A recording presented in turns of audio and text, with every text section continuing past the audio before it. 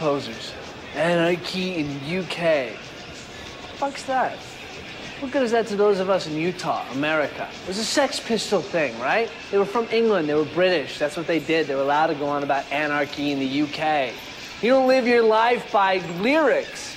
I mean, that's all you ever heard from these trendy fucks. Like, do you hear the new Smiths album? It's fucking terrific. Kids walking around Utah saying terrific, that stupid little English twang. See what I mean? What the fuck's up with the England bullshit? Man, you're a girl, right? Only have sex with a guy if you had a fucking accent. Can you think of anything more ludicrous in your life? It's every asshole in Salt Lake City, let me tell you. Plenty assholes in this general region that want to do a little of this. We'll get her drunk and put on some kind of stupid fucking accent like, hey, mistress, do you fancy a shag? There she would, fucking knees in the sky. It was sad. It made me really sad. Poor girl had no self-respect. See, to me, England was nothing more than a big fucking American state, like North Dakota or Canada. You gotta look at me and you gotta say, hey, buddy, why are you so mad? And I'll tell you. Because for all the fawning that went over the English bands in the SLC, those fucking English chaps could only say shit about us Americans. All we were to them was a bunch of hicks. Well, you know what? I'm not a fucking hick. I don't wear cowboy boots. I hate the fucking rodeo. Horses smell like shit to me, and I never fuck anyone in my own bloodline. By definition, I'm not a redneck, and goddamn it, I ain't a fucking hick.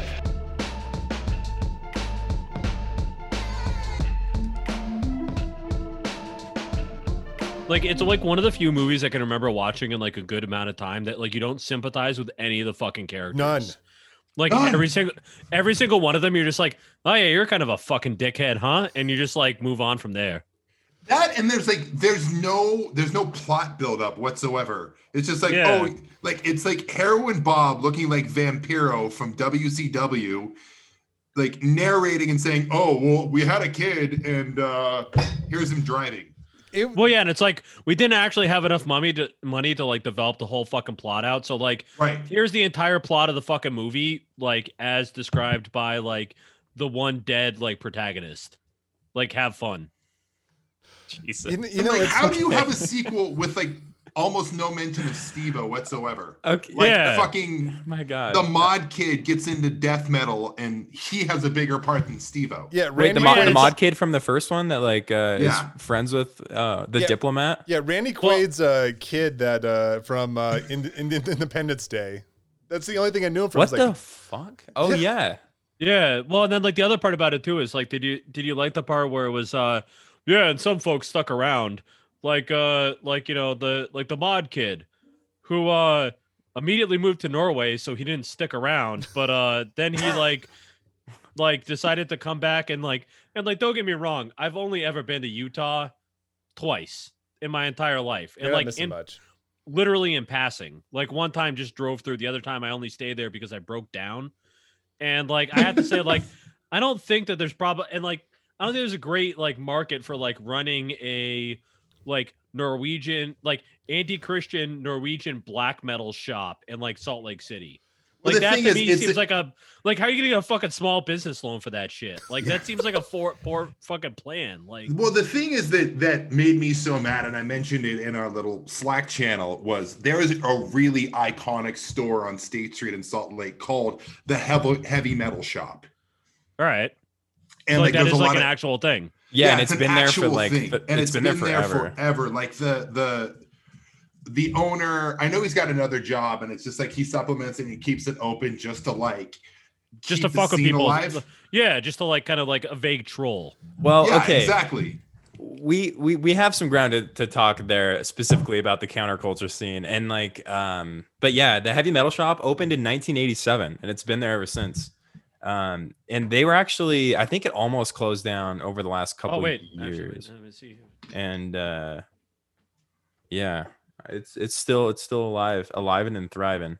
Yeah, it's been there forever. Yeah, it has. Wow. I mean, as long as we're gonna do this, I mean, you know, it's... Oh, for hell's sakes, we can't match. Like, come on, man. Hell yeah. We're not all wearing matching tracksuits. I thought that was like the thing that we were doing. Oh, God damn it! Hold on. I was gonna say, do I need to go and get my tracksuit on? All right, give me 2 minutes. We're going full. I guess we're going Gopnik. Yeah, we're going Gopnik here. That's awesome. I am a trendsetter for the first time in my life. Oh man. I like the first one. Yeah, no, I mean the first one's a fucking classic. Yeah, Like it's a, all right, good, all right, we're 3/4 of the way there now. That's right. We're good. yeah. The first one was great. It took some time for me to grow into it because I think I was like messaging these guys I was watching too. It was like, I hate all these people. Like Steve-O and Harold and Bob. Like I hate both these people. And then like by the end of it too, it's like I like these guys. It's a good movie. It is a good movie. The second one is the complete opposite of it, and holy shit, we're all wearing tracksuits now. Wow, That's right. Yeah, no, we're good. We're like, I mean, this is like, hey, to the first very clear and unassailable dudes rock moment of 2021. Yes. I think we've reached it, and I'm Harry, proud do you of all of have us. liquid IV in that cup or what? This is a little bit of lime juice, a little bit of seltzer, and a lot of mezcal. Gotcha. Nice. Okay. Oh yeah, so he's been inducted. He knows. We got to teach him about the Frescal then. What's the Frescal? The Frescal was the official Fresca? drink of summer. Yeah, summer 2020. It's a little bit of lime juice, some Fresca, some mezcal, a lot of ice. Oh God. I did an episode on that where I drank like probably a couple pints of it on. Greg was while we fucking were recording. tanked by And the I end was- of that episode. Yeah, That was the Yeah. worst. That is single-handedly the worst hangover I've had of my 30s. Yeah, that was the one where my fiance asked, "Is Greg okay?" Wait, was that the one where we recorded with her? No. No. Okay. I was sober for that, and like that would have like. There's no amount of alcohol that would have shielded me from that episode. Yeah, that one was Yeah. just rough. That one mental was energy. tough. We couldn't. Yeah. Yeah. That It was so bad we But couldn't one of record, like or my. like we couldn't release it. I know. Yeah, one of my fondest memories of this last summer, like during the I mean, we're still in the height of the pandemic, but through the summer, we would just do like little Friday nights, socially distanced hangout on Greg's front lawn. And this, oh man. And Lindsay brought those Al Pastor tacos. We had the Yes. Frescals going around, dude. That was wait, that was for your birthday, wasn't it? That It for my was, yeah. birthday. Nice. Hell yeah. That was, dude, that ripped. I love You know that 2020 is a fucking shit year when like the highlight of our summer is eating Al Pastor tacos on my front lawn. Dude, that was, I As think great very as Al Pastor, fondly about Al that Pastor moment. tacos are. I'm a huge Those are fan. incredible tacos. I would I mean, never it was, besmirch. I'm Al actually Pastor. about to drive back cross country again here in like another couple of weeks. So I was actually already planning on having Al Pastor tacos on your lawn. So I'm glad to hear that that's not gonna Okay. be weird. Yeah, that'd be Yeah, awesome. It's like when That's the move. just like when I show up, My DMs are open. I got a spot. It's really close. Dude, It's kind of like become my Cheers. that's right. That closed down. That Oh, did it? they closed down the fucking Cheers bar in Boston goddamn. because like We've got a Cheers bar in Salt Lake, so We got You Cheers really? to you. I didn't know it was a franchise. I thought there was no, just like the it's one. it's not. It's called Cheers to You, and they like kind of. all right. Some people pretend like it's the Cheers bar. It's not. That was Fucking like that was my go-to when I was like working restaurant. Cheers to hour. You. Like yeah, like that was the spot that we would all go to afterwards. And like I thought I knew how to rage until like I actually started working in the restaurant industry. Dude, I got my Yeah. shit And kicked that's in on that block that once. is a totally different level of raging that I was not accustomed to. Dude, there's like some. Do you remember when Shogun was on that block, that sushi Yes. restaurant? Oh yeah. We got into like a brawl in the street right in front of Shogun, and I got my head thrown into a brick wall, right, like right next to Cheers to You. So I always think about that when I. So which End one of up the at Cheers to subgroups You. from SLC Punk did that to you? Dude, it was like some roided up like baseball bros. It was yeah, that'll happen. That sounds It like was- rednecks. So He Yeah, was like that's rednecks. I was We'll I call was I think I was 17 or 18, and he was like in his like he had like dad strength, and he just Yeah. whipped my ass right No, now. Now that's a was, dude uh, who grew up baling hay. Fucking Jaden, Taden, and Caden kicked the shit out of you. Dude, it sucked. I was a literal child, and fucking Knightley's dad just wrecked my shit. So We used to play Uinta and Union in football every year, which is like right in the middle of like BFE Utah, like yeah, Yeah. 2.5, 3 hours from Salt Lake. And it was all kids who grew up on farms. And every single year we would just get our dicks kicked in by kids who like grew up like wrangling bulls. yeah. yeah, those hay baling kids are the worst. I am one of those too, so that's fun. Was it- I ended up in was it Fillmore. Oh, yep. yeah. Oh, you poor Did your car break bastard. down in Fillmore? Well, because I was trying to go. I was driving cross country, and so I was trying to get on 50 to get out to, because I have a really one of my best friends lives in Reno, and Oh, like yeah. there's no other fucking road to take. So like it was essentially like I had to take fucking 50, and about like 5 miles into it, I blew my fucking water pump.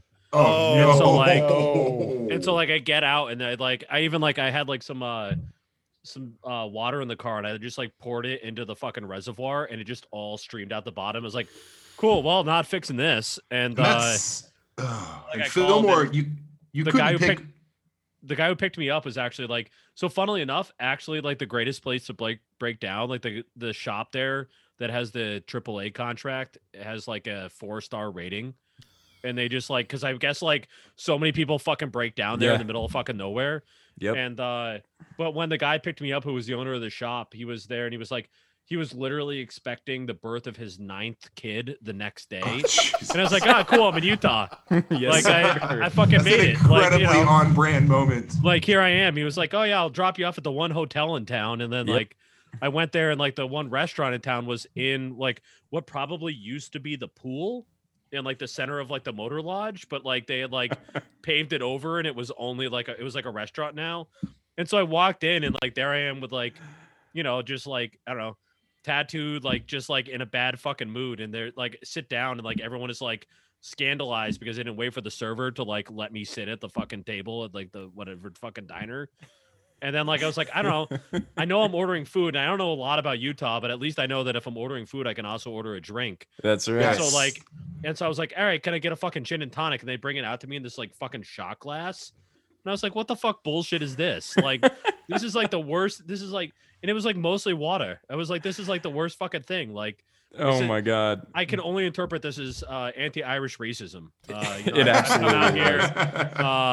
I'm upset. You know, like you saw my Massachusetts license plates, and you've decided to discriminate against a Papist, and I'm frankly I'm pissed off about it, and I'm not going to take it anymore. They're going back to the Absolutely. BYU Notre Dame rivalry of like the early 90s. Oh my God. Well, then I went back to my fucking hotel room with my dog, and I like drank an entire case of beer, but it's the fucking 3-2 beers, so like Hell yeah. then I was still sober. They make a good comment about that in this fun. Yeah, the movie. whole like alcohol laws in Utah are like a huge plot point of SLC Punk. So that's actually Yeah, as they perfect. should Should be. we, speaking like, of which, should we literally- kick things off? Yeah, Yeah. let's And, do like it. Yeah, formally probably, start the shit. Also, Fillmore was originally the capital of the territory of when Utah was a territory. Do you know that? Because it was like it's right in the middle of the state, and they were like, those fucking geniuses were like, it'll be good to have the capital right in the middle. Yeah, I mean, I think they also did the same thing in Connecticut, which is how we got Hartford, and that was also a mistake. Yeah, Uh, I'm Yeah, glad they gave Hartford's up on this terrible. one a bit. Yeah, quicker. if you've ever gone to Hartford before, I don't recommend it. It's known as America's filing cabinet. Yeah. It's a because- terrible, terrible city. Yeah, well, and like one of my really good friends was an organizer there for a while with Fight for 15, and she was, you know, like all the workers used to give her shit because she was the only white lady left in Hartford, like after 5 o'clock on a Friday, because like all the white people just like, because you know, like what a lot of people don't realize about Connecticut in particular is it's like wicked fucking like, you know, just segregated to Yeah, the extent that like, you know, there's like the lily white communities, and then there's like the few communities that like where any people of color live, and it's like fucking terrible. I mean, once the Whalers left, that was it. yeah. Welcome to your original Utah Connecticut podcast. We're talking. What we're is talking Utah? Connecticut. I mean, I know like Connecticut's the nutmeg state. What's We're the Utah? Beehive State. We're the- because So Yeah. it's the Nutmeg Beehive podcast. that's right. Yeah. There we are. Like we're all working together in this big beehive, but like also you don't work together because fuck everyone else. But also we're the Beehive State, so we work together and we care about each other. But also that's some You have- gay No, we shit. just privatized all the beehives. Everyone bees feeds there? the queen and you die. That's it. Yep. Okay. Except- Anyway, Except for the queen in this case is Spencer Cox, who was really Fuck a that human guy. testicle. dude, Out of the Cox thinking. out of the Cox thinking. So like I said, like in our chat, like as somebody who's made a decent living as a copywriter, we need to round up all copywriters and put them in a fucking internment camp. Dude, I just hope Spencer Cox enjoyed jerking off to that poem commercial like he did during the inauguration as well, because that was like probably the best day of his entire life. All right, Brigham Young Money. We're here fresh after the America's #1 event, the Super Bowl. The Super Spreader Bowl. It's just good to see a guy from the Patriots go to Florida to score who's not Robert Kraft. So that's right. Hey. Nice. Bow, bow, bow. Yeah, so Look at that topical humor. guys, I realized I don't really watch commercials very often, and like when I watched like TV, I just don't see commercials often, and it was just felt so grotesque this year. Like it was just like this was the most fucked up Super Bowl I have ever watched in my life. So disgusting. Oh, Like I said, man, put copywriters in a gulag, all of them. oh no, not just the ads though, too. Like even just like the presentation at the very beginning too, where you have like they didn't like Biden's- Joe. So I didn't. So full disclosure, I didn't watch any of the fucking thing. I've been watching all of the football related King of the Hill episodes for like the last like couple hours, because that felt like a more pure experience that I was gonna hate myself about It afterwards. really was, yeah. And but I heard like was it Biden, like didn't he like address the stadium, and then there was like a flyover of like every fucking B bomber that there fucking is, and like Yeah, it was extra know. troopy Yeah. this year, which was Yeah. just Yeah, really there got was- the finger on the pulse. There was something so very like myopic about first having a moment of silence for all the dead from a pandemic while it's still going on for a With packed 25,000 stadium. people in the stands. Oh Yeah, yeah, I mean, it was- 25,000 people. Yeah, I believe that. Holy But shit. a big chunk of those were healthcare workers. So Great, they can Which take it is- back which to their seems like a- hospital. I mean, it seems like a great choice, you know, like I mean, it'd be like, you know, if halfway through 9/11, like in between the first and second towers falling, you just had like, you know, Rudy Giuliani out there leading the Pledge of Allegiance on like a fucking, you know, on like a small mound of rubble. Like, what the fuck is that? We'd like to recognize all the people who died in the It's- first But it tower. actually, that makes sense because if you've ever looked at Rudy Giuliani's bottom row of teeth, they kind of look like the towers after they went down. Oh my god. Oh, fuck. Yikes. Okay.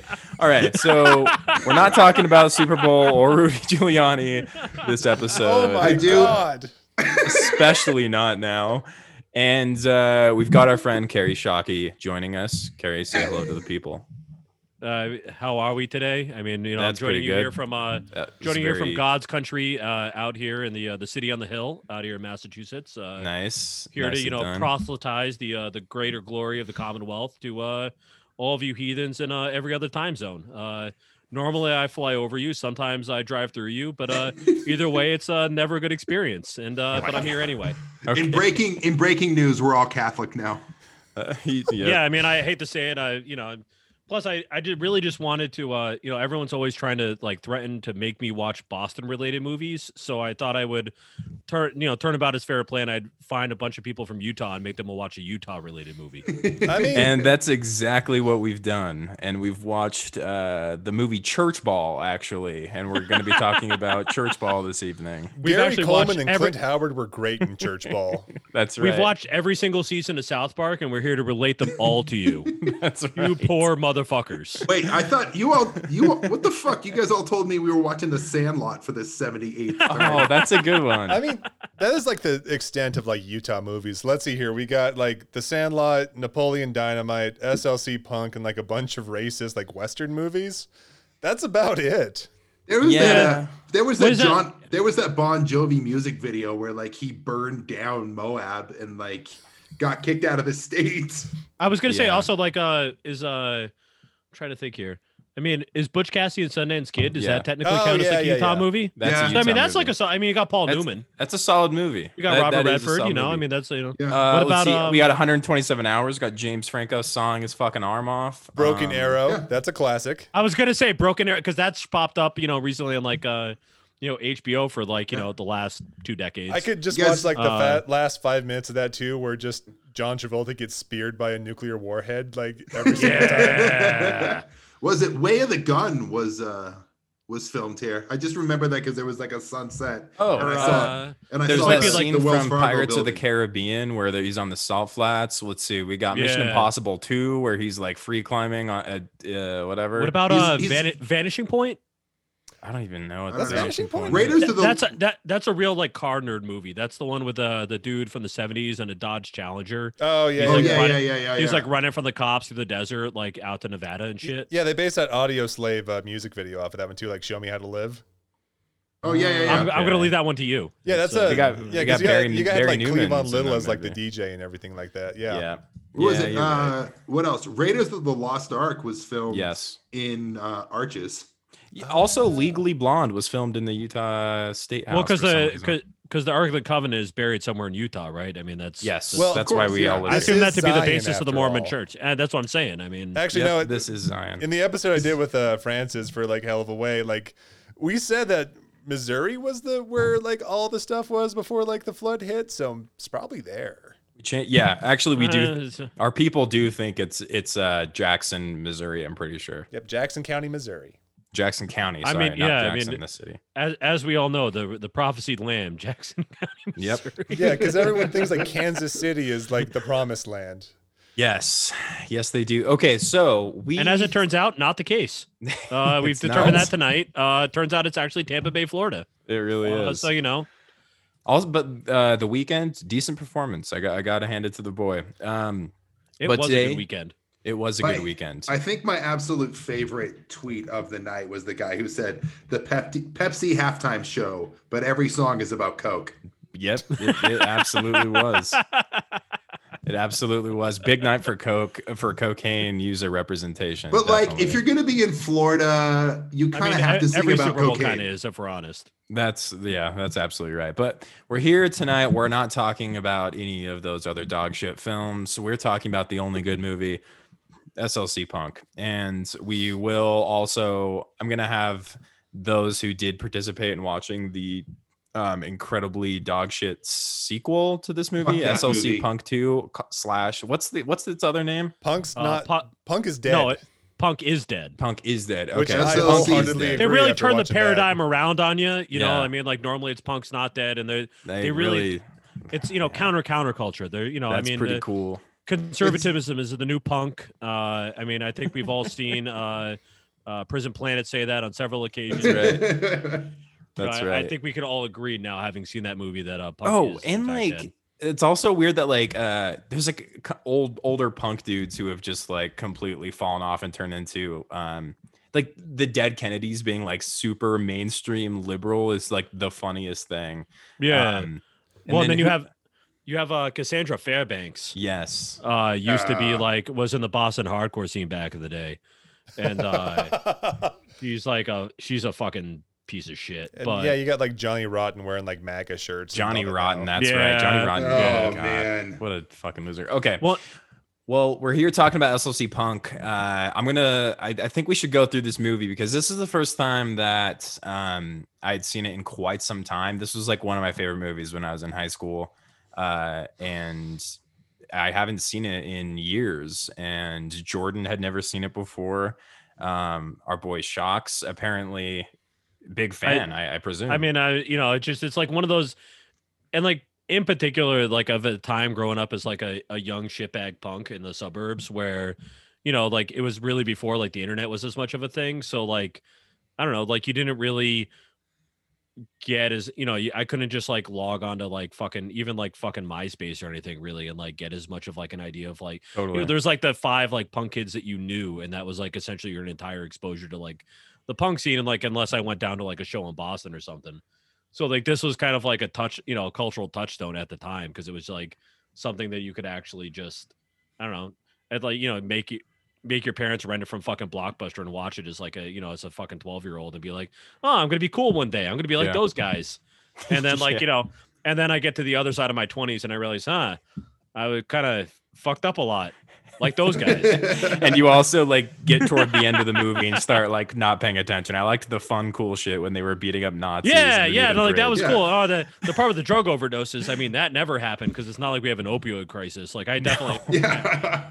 don't No. have any friends that have ever OD'd. My so, God. Oh, Boys, in the spirit of Dudes Rock, one of the reasons we all got together here today and why we're doing this podcast is because, much like Steve-O and Heroin Bob, we hate our fucking dads. We really do. I mean, I thought we were going to say that we're all wearing tracksuits. Well, yeah, that's Also- that's Dude Rock, our Dudes Rock moment number one. Yeah, Number two I mean, is you know. we hate our dads. I mean- all four of us are wearing Adidas tracksuits currently. That should Yeah. probably be stated because I feel like that's important context for the rest of this episode. I mean, spoiler alert for like the end of the movie and all that. Like Brandy's talk with Steve-O was like, well, punks all wear a uniform. It should be fitting we're all wearing a uniform.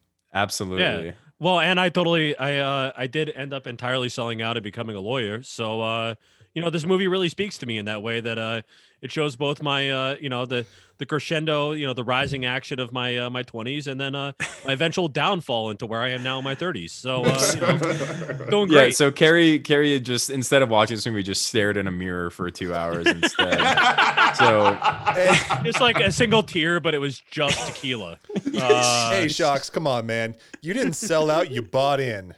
that's yeah, right. Jesus, that That's like fucking line haunts my fucking dreams. I think about that line all the time. So even though I hadn't seen this forever, so I mean, the movie starts out. We get our narrator Steve-O, and of course played by Matthew Lillard, and really good in this movie. I gotta say, his performance holds up. I like him. I like him as a punk.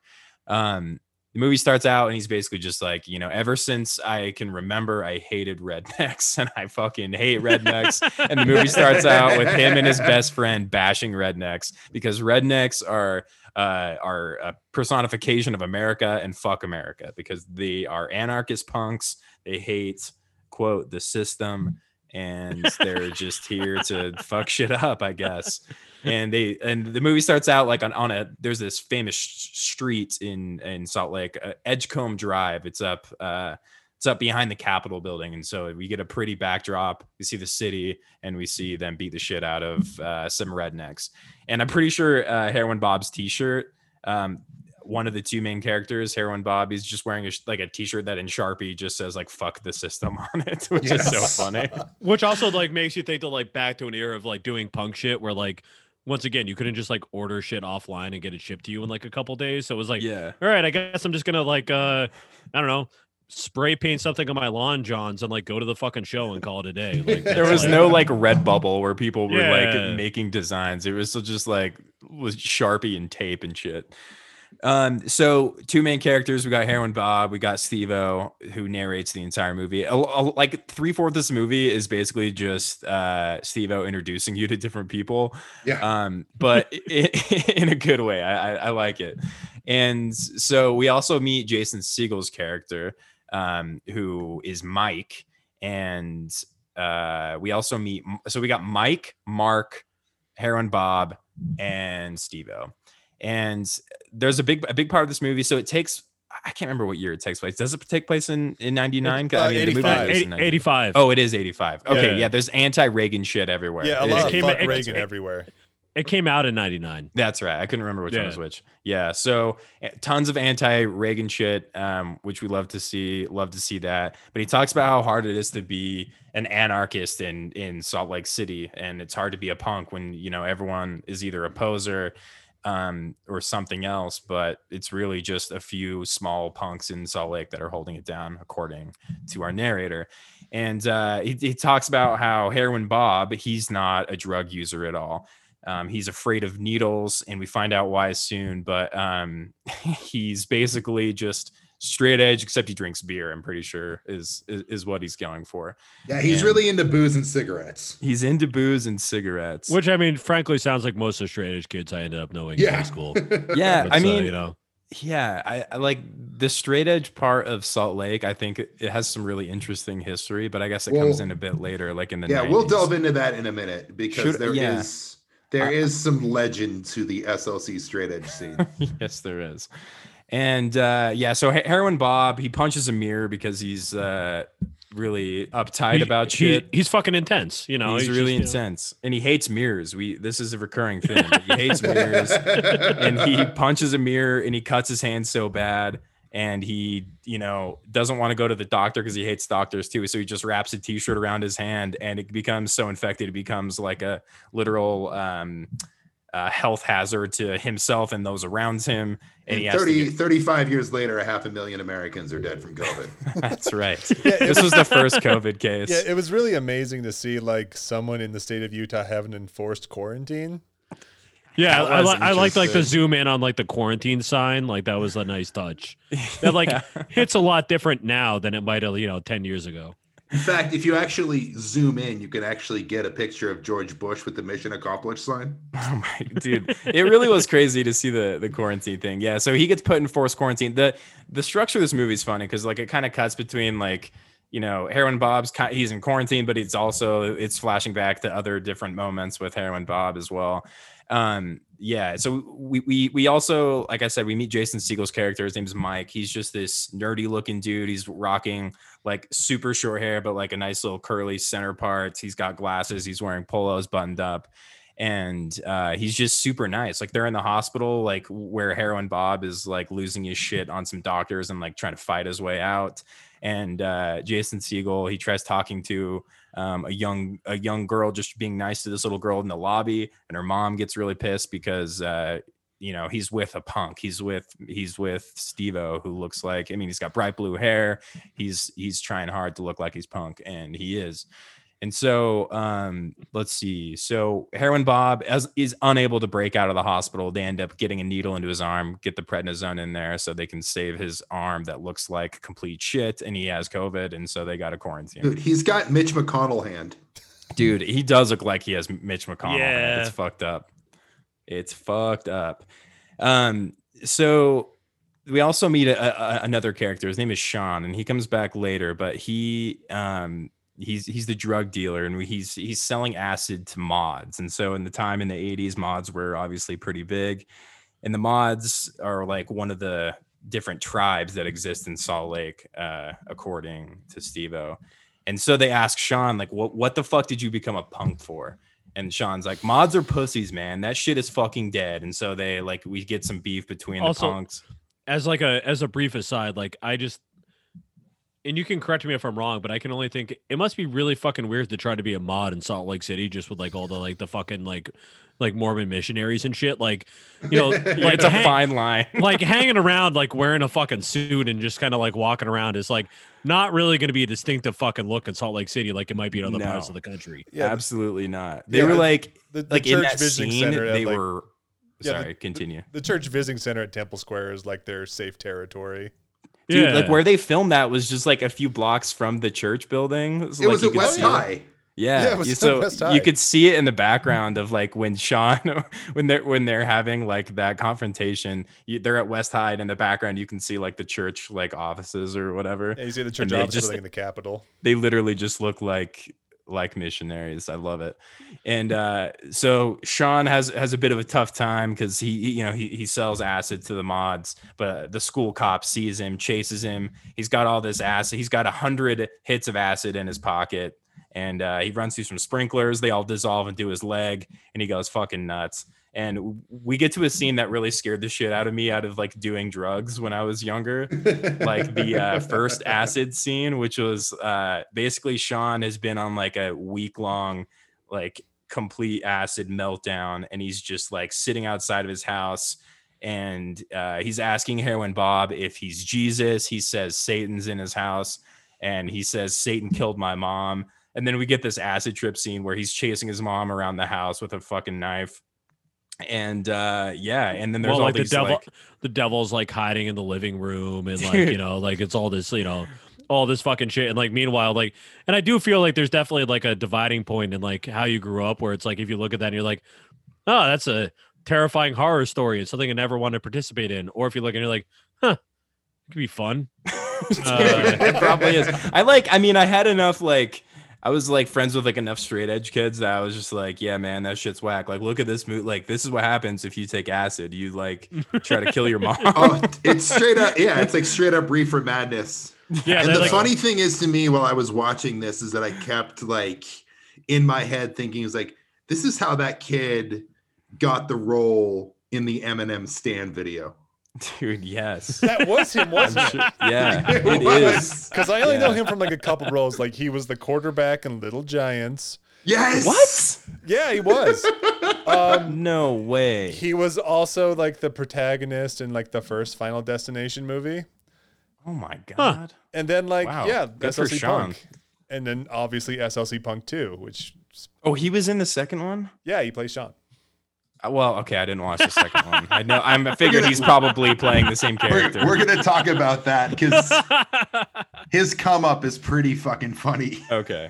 And again, I want to emphasize that I do really like SLC Punk, the first one. I think this is a good movie. But anyway, we're still meeting the characters. So Heroin Bob does pull up to Sean's place, finds him outside, and then the cops roll up, and Sean's mom called the cops because he was trying to kill him. But so Heroin Bob is using all of this like shit that Sean is going through, telling Steve-O that he's a dumbass for doing drugs. He's like, chemicals, man, they'll fuck you up. It'll stay in your system forever. And there was that whole thing about him like bringing up Napoleon or some shit like that. Yeah, he talks about how being poisoned with arsenic. Yeah. Like while he was in exile. Which is funny too, because like Heroin Bob is like a Marlboro red in his mouth the entire time too. That's so. right. I mean, like any good punk should. I mean, let's Absolutely. be honest. It's Oh, dude! At one point we get to we'll talk about it in a sec with the cigarette holder thing that Trish has. Oh yeah, that I fucking love it. weird thing. So then like we start to learn more about the boys' background. They both graduated college. They both went to the University of Utah because they were trying to destroy the system from the inside. Big ups to the U. Yeah, we got University of Utah alumni on the call. And we then also meet Steve-O's dad, who is played by Shooter McGavin. Yeah, Chris McDonald. Yeah. Yes, I really like him a lot. And That whole scene is like such a fucking classic where he's Dude. like talking to the mom and the dad. Yes. Because I'm 18 and I Dude. can finally say, fuck you. Yes, it's this incredible scene. So good. Yeah, they are the perfect like Federal Heights couple. Dude. Yes. Yes. Okay, Carrie, there's like this one specific neighborhood that like we guaranteed those people. Like they literally are those people. Like Yeah. Chucks, do you liberal remember- like white people that are like try to be like we're the cool parents, but like at the same time like you need to go to Harvard and like sell out. Here we call that Harvard. But I mean also like Newton, like actually there's like a whole like everything essentially like Metro West of Boston proper is like kind of those neighborhoods where it's like both places that are putatively liberal, but also ones where if you're not a white person and you're in a car after like 10 o'clock at night, you're going to get stopped by the local cops. Yeah. Yeah, like Shucks, do you remember the whole like Elizabeth Smart kidnapping thing that happened? Yeah, so her family is from Federal Heights. That neighborhood All that right. we're talking about. that neighborhood, very, very affluent, like the type of person that like has a coexist bumper sticker as they pull into the Goldman Sachs parking lot. Yep. Yeah. Yeah. I mean, like a real like Pride sponsored by Bank of America sort of vibes. Absolutely. Like every single one of them has a Make America Kind Again. Biden Harris wants so way too many of those. Every single one of them has like a picture in their living room of them with either Hillary Clinton, Kamala Harris, or Joe Biden. Like or one Elizabeth of those three. Warren. Or Elizabeth Warren, yeah. Or Dr. Yeah. Joe Biden. Yeah. So the dad wants his son to go to Harvard like him. And the mom is there too. We find out soon after that the mom and the dad are divorced, but they're talking to their son, Steve-O, and the mom's like, be free, darling, like always be free. And the dad's like, you can rebel at Harvard. When I was at Harvard, I went to Woodstock and we ended that goddamn war in Nam. So people like you could be free. And which I got to say, like after the 2016 or 2020 election, like, kind of election cycle, all I could think of was that you remember that section of Mayor Pete's book where he talks about walking through Harvard Square and he like is like, oh yeah, there are a bunch of people protesting, those fucking losers. And like, then I walked on to like, my like workshop that I had like at the, Kennedy School of Government or whatever the fuck. Yeah, else. man. And I was 12 years old and carrying my briefcase. Yeah, right. Yeah. Listen, And some actual like systematic politicians still do protest. Like for example, Mitt Romney when he protested for the Vietnam War. Oh my god. Oh yeah, by the way, thanks for taking him off our hands, by the way, guys. I appreciate I it. forgot he was here for like a little bit too long, and you really took one for a team, and like I'm gonna send you like a, I don't know, like a cheesecake next Christmas or something. Well, just to like thank you just for that, dude. I hope Danny Ainge becomes your next fucking governor or something like that. That would be incredible. At least you know it won't make any sort of.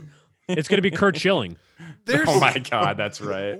We should talk about the weird exchange between like Utah and Boston for like politicians and athletes too. There is some weird shit there. Yeah, who knows? Sure, there's nothing. There's nothing to look into there. We can come together for our unified hatred of Gordon Hayward. That's absolutely right.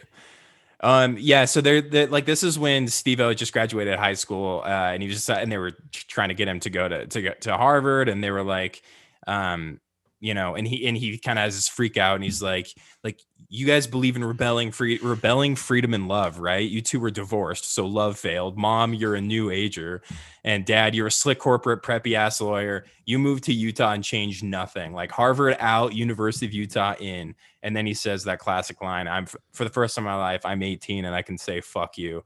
And then the parents are like, damn, all right, he told us. And then he's like, oh, son, I didn't sell out. I bought in.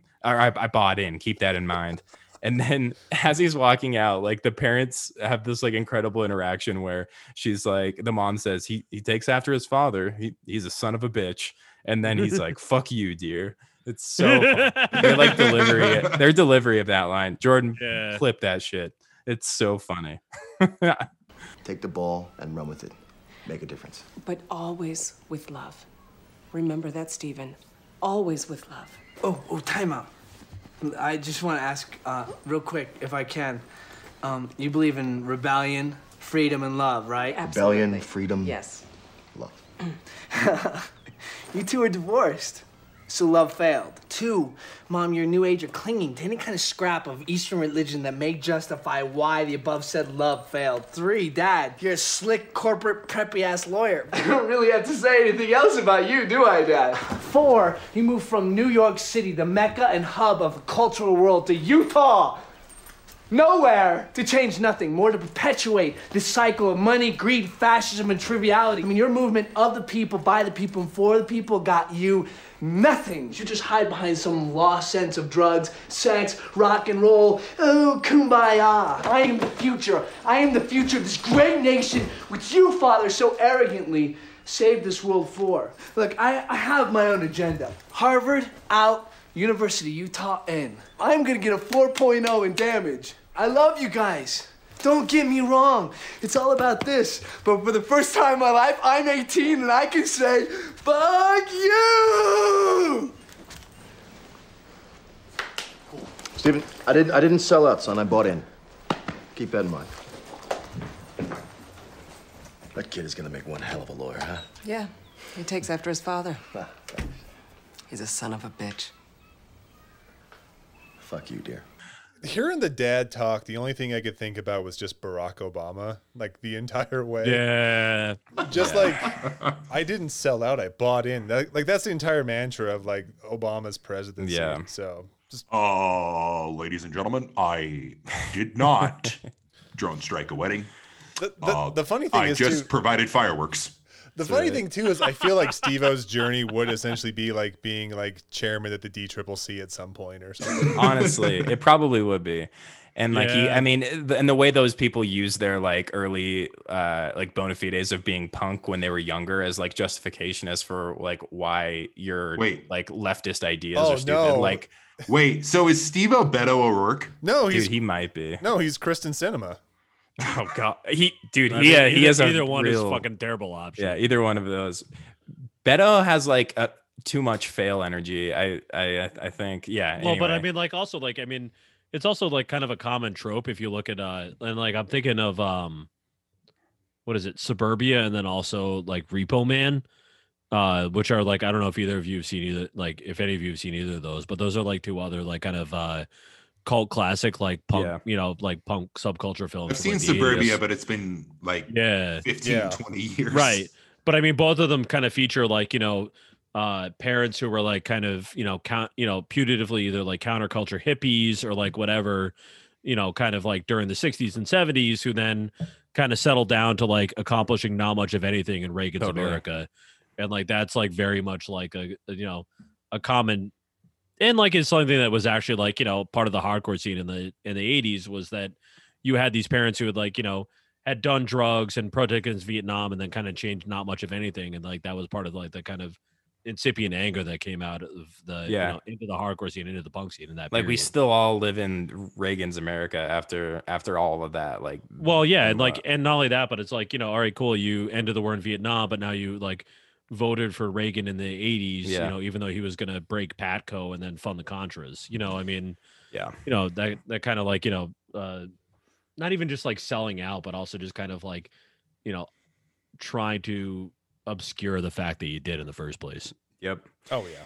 Yeah. So then we kind of get like to the core of like the anarchist belief of like of Bob and Steve-O, where they talk about their commitment to doing nothing. Like that's their way of fighting back, and that's the manifestation of anarchism to them is to like just be to be losers and just party and do nothing. One of the fun things about like watching this movie now is like, for people that are like really familiar with Salt Lake, we see like a lot of places that are like since gone, and there's this scene where they're at the Crossroads Mall, right? No, it's Cottonwood Mall actually. Oh, they're at the Cottonwood Mall? Yeah, Cottonwood Mall is where they're like hanging out. That's where he does like the big speech about posers and all that. Well, and how he hates the British and all the kids pretending to be British or whatever. Which, I mean, in fairness, fuck the tans. So, absolutely. No. Fully on board with his anti-British sentiments. Where, because I mean, he was like, he's like, they all think we're rednecks and hicks over here. And and he's like, all these kids pretending to be British, like the way they get asleep with girls by pretending to be British. And he's like, who and he talks about who started punk rock, and he's like, who gives a fuck? We did it better than they do. And so then we go to we cut to them at an actual show, and like a band from England is playing, and and then we get that scene where what's Steve-O's girlfriend's name at this time? Is that Sandy? Yeah, Sandy. Yeah. She's like, if you were a man, you'd fuck me right here. So Steve-O and Sandy start having sex in the venue, like while the band is playing. Heroin Bob, he's like, oh shit, I got to start some shit to impress a girl. So he goes up on stage and he ends up starts fighting the bouncer for apparently he's like traveling with the band. And then Mike Jason Segel hops into action, runs up on stage, and we finally get to see Jason Segel just beat the shit out of people. Which, like, my pet theory in this is it's makes it part of the same universe as How I Met Your Mother. Yeah, dude. He goes to Notre Dame, he becomes an environmental lawyer, and then yeah. I mean, the rest of I think it's a little rough, but I think you can make the two fit together, and I like to think of it as part of the same universe. Yeah, I think you're onto something. A sequel to Freaks and Geeks after he moved from the Midwest. Only if we can also add it to like the Inglourious Bastards universe, because Mark was Hugo Stiglitz. Oh my God. That's right. Okay, so Mark, I mentioned him also, but he's like this like ambiguously foreign guy who I think they kind of imply that he's from Germany, but I'm not really sure. They kind of imply that he's like Germanic, I feel like. So he could be like, he's definitely Bavarian. Yeah, he could be like Austrian, maybe like, somewhere like kind of in the and Switzerland, Swiss German. And we get a full introduction to him in a minute, but he is like this rich dude that just hangs out and deals drugs, and he's older. But yeah, Hugo Stiglitz, dude, I totally forgot. Damn. Yeah, because when I watched it for the first time, I was like, I know this guy from somewhere. Yeah. And it's like, oh yeah, he's the cool Nazi guy. I mean, not Nazi, but cool German guy who kills Nazis. That's right. Yeah. So the whole show turns into like a gigantic fight. Steve-O stops having sex and runs up to fight while his like pants are halfway down and jumps up on stage. I mean, we've all been there. So we've all been there. It's Everyone's relatable. been there. Which my one question though, and granted, I was like 3 months old in 1985, but like, was it a thing for like to be into women who look like Robert Smith? Yes. I mean, it is now. I mean, if you do it. Podcaster and e-girl girlfriend. That's right. So we have an after party after this. We meet Trish. That's Steve or Heroin Bob's love interest, and she's smoking this like cigarette with like this cigarette holder thing, the little like finger. I don't even know what those are called. Like the Cruella de Vil. Yeah, but she says this good line. She's like, "The police. What an untidy group of little fascists. What do you expect in a town of God? Mormons run the state, and that is the state of things, I'm afraid." And then we get this cute scene. I know. Really makes you think. I mean, we really do live in a society. More things change, the more they stay the same. Or at least you three do. I mean, maybe I don't. I mean, yeah, maybe Trish has like the most we live in a society. She gives off like that she's super Joker-fied this entire time. The police. What an untidy group of little fascists. What do you expect in a town of God? Mormons run the state, and that is the state of things, I'm afraid. We never got. That's right. Dude, all the women in this movie are incredibly Joker-fied. I don't know if you've caught that. Like except for the girl at the Steve-O's eventual love interest, but everyone else. That would have been such a better sequel if like for like Punk is dead, is you just have like Heroin Bob's son just be Bane. Exactly. Just blow up Bicycle Stadium. Just Trish just putting on Joker makeup like over the course of like the fucking like first 10 minutes of the film. Oh my God. Yeah. And so Mike, the nice guy that he is, he's apologizing to the bouncer about for beating him up, and he's like, I hope the rest of your stay in America is more pleasant. Bob asks the singer, he's like, how was the show, man? And the singer's like, oh man, it was awful. Like, it's incredibly violent. We'll never play here ever again. And Steve-O on that note says, in a country of lost souls, rebellion comes hard, but in a religiously oppressive city where half the population isn't even that religion, it comes like fire. And that's a good point. Like we obviously, for good reason, are like the Mormon city state or whatever, but like proportionately to the actual population of the state, we are very underrepresented in the state's government as far as people who are not Mormon. Oh, we're like the seventh circle of hell to most Utahns too. I remember one time I went to a BYU Colorado State game, and Colorado State just kicked their ass. It was like 2003 or something. It was like the Bradley Van Pelt years. And I remember some Utah fans went there and they had like a sign that said like one of those like cliche like MasterCard things, like tickets to the game, $65, fuels, pro, blah, blah, blah. Some BYU fan got like so mad that he just went up to them and like, go back to Salt Lake with all the F slurs and the whores, and just straight up like just unloaded on this guy. I'm like, dude, that's only 30 miles from here. You can probably calm the fuck down. Yeah. Yeah. Yep. That's exactly the vibe. Provo in and of itself is its own hellhole. Yeah. Yeah. They didn't even talk about Provo in this, which is interesting. It's great. We get a lot more Evanston than we get Provo, which I really appreciate. So we're at a different party now. There is a hospital scene, and Bob says that like they named a disease after him, and they get him out of the hospital, which I think cuts back to present time at that point. But we're at a party scene, and Steve-O's continuing to do introductions of the different people in the scene. Talks about Trish, Steve, who is Heroin Bob's love interest. We talk about Mike again, who's one of the most hardcore guys in the scene. Looks like a total nerd. He throws some dude's head into a cement wall at the party. And then we learn a lot about Mark at this point, the vaguely Germanic man who's not a punk rocker, but he's always got pot and acid with him. He's super rich. But he's completely out of his mind. And like the backstory for him supposedly is that he has like his whole family died in a plane crash, and he just like got a shit ton of money because his whole family died or something. And which is like in a way that was never really explained. Like it's not really like he said clear whether it's like or something. Yeah, like it's not clear whether it's like because of insurance or like he just inherited it all because the rest of his family was loaded. Like they'd never really say. Yeah, and so it's the same root story as the Monarch from the Venture Brothers. It really is. I know. It's so funny. But like And like we get this super funny like 1985 type scene where he's showing all of his cool like technology in his house. Like he's got laser discs. Yeah, his fucking laser disc. Laser That scene disc. stays He's with like me to it this looks day. like a silver record. And he's The got this water water bed, the water bed that doesn't make waves. And he's like, so why didn't you just buy a regular mattress? He's like, well, this doesn't have the waves. He's showing Steve-O his cool shower head. But Steve-O says he's also got a tendency to snap. So he tells this story about how he thinks people are stealing from him all the time. And he said, I've actually killed people before. And he tells a story about how he killed these two guys in Miami who stole from him. He shot them both in the head. And Steve-O's like, no, man, you're just kidding, right? And he pulls out this like comically large revolver.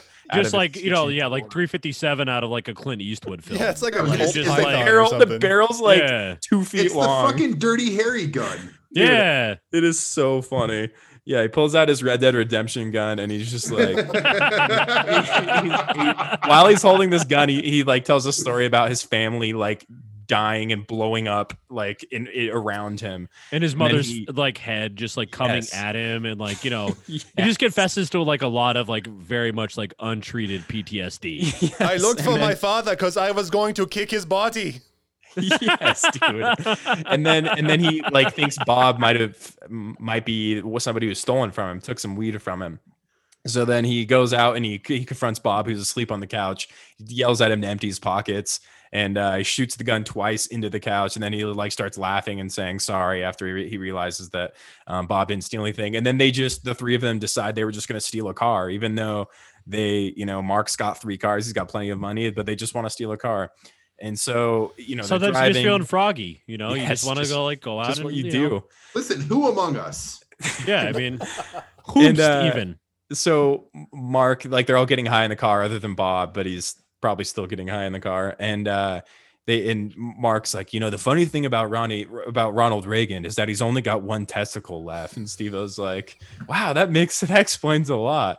And he's like, yeah, and there's this underground tunnel where they take UFOs from like, does he say like Texas to DC or something? Yeah. Something like Which that, is kind of yeah. funny because you listen to all this now and you're like, yeah, this could be part of QAnon. Yeah. I mean, It's like, Well, dude, also, so is SLC Punk part of the Get Out universe? dude, Yes. it might be. And then they attempt to dump the car in the Great Salt Lake, which is funny for like a lot of reasons. Like the joke in the movie is that it doesn't float, like the car won't sink. But the other part of that is that the Great Salt Lake at its deepest is like 8 feet or something like that. So like in no conceivable way could you ever sink a car in that lake. And and I also wondered how they got home from the Great Salt Lake, but hey. They just I don't hitchhiked fucking from Tooele. Who knows? Yeah, I was like that. Logistically, this was confusing. But he talks about how that night with Mark was like proof of anarchy. Like that's like the life that they love is just like doing senseless shit. And back at the party, we were also introduced to Jennifer, who's 17 but looks a lot older, and which Also, like how that's kind of like, I mean, nowadays going to get canceled on fucking Twitter because I mean that's like Heroin Bob and Steve-O are both just graduated college, so there's like a 5-year age gap here. Yeah, No, And, that's just like unacceptable. This is well That's in right. line with like that. Like I think Chapo talked about this on their last episode. It's well in line with like that 1999 strain of like really wanting to fuck a 17-year-old girl. It's just Yeah. like every movie was like that, and like in the late Yeah. 90s. Yeah. Like, what the fuck? dude, like every Yeah. John Hughes movie. Is Well, like, even then, like you watch like was it Waiting? And yes, like, they were talking about Waiting in particular, like the Yeah, joke of yeah. like Yeah. the girl who works there. Yeah, and, is Dane Cook gonna score? is 35-year-old Dane Cook gonna score? Or like American Beauty is Kevin Spacey gonna fuck this 16-year-old Yeah. girl? It's like yeah. like a lot of stuff like nowadays you would not get away with. That's Well, right. welcome to SLC Libertarian.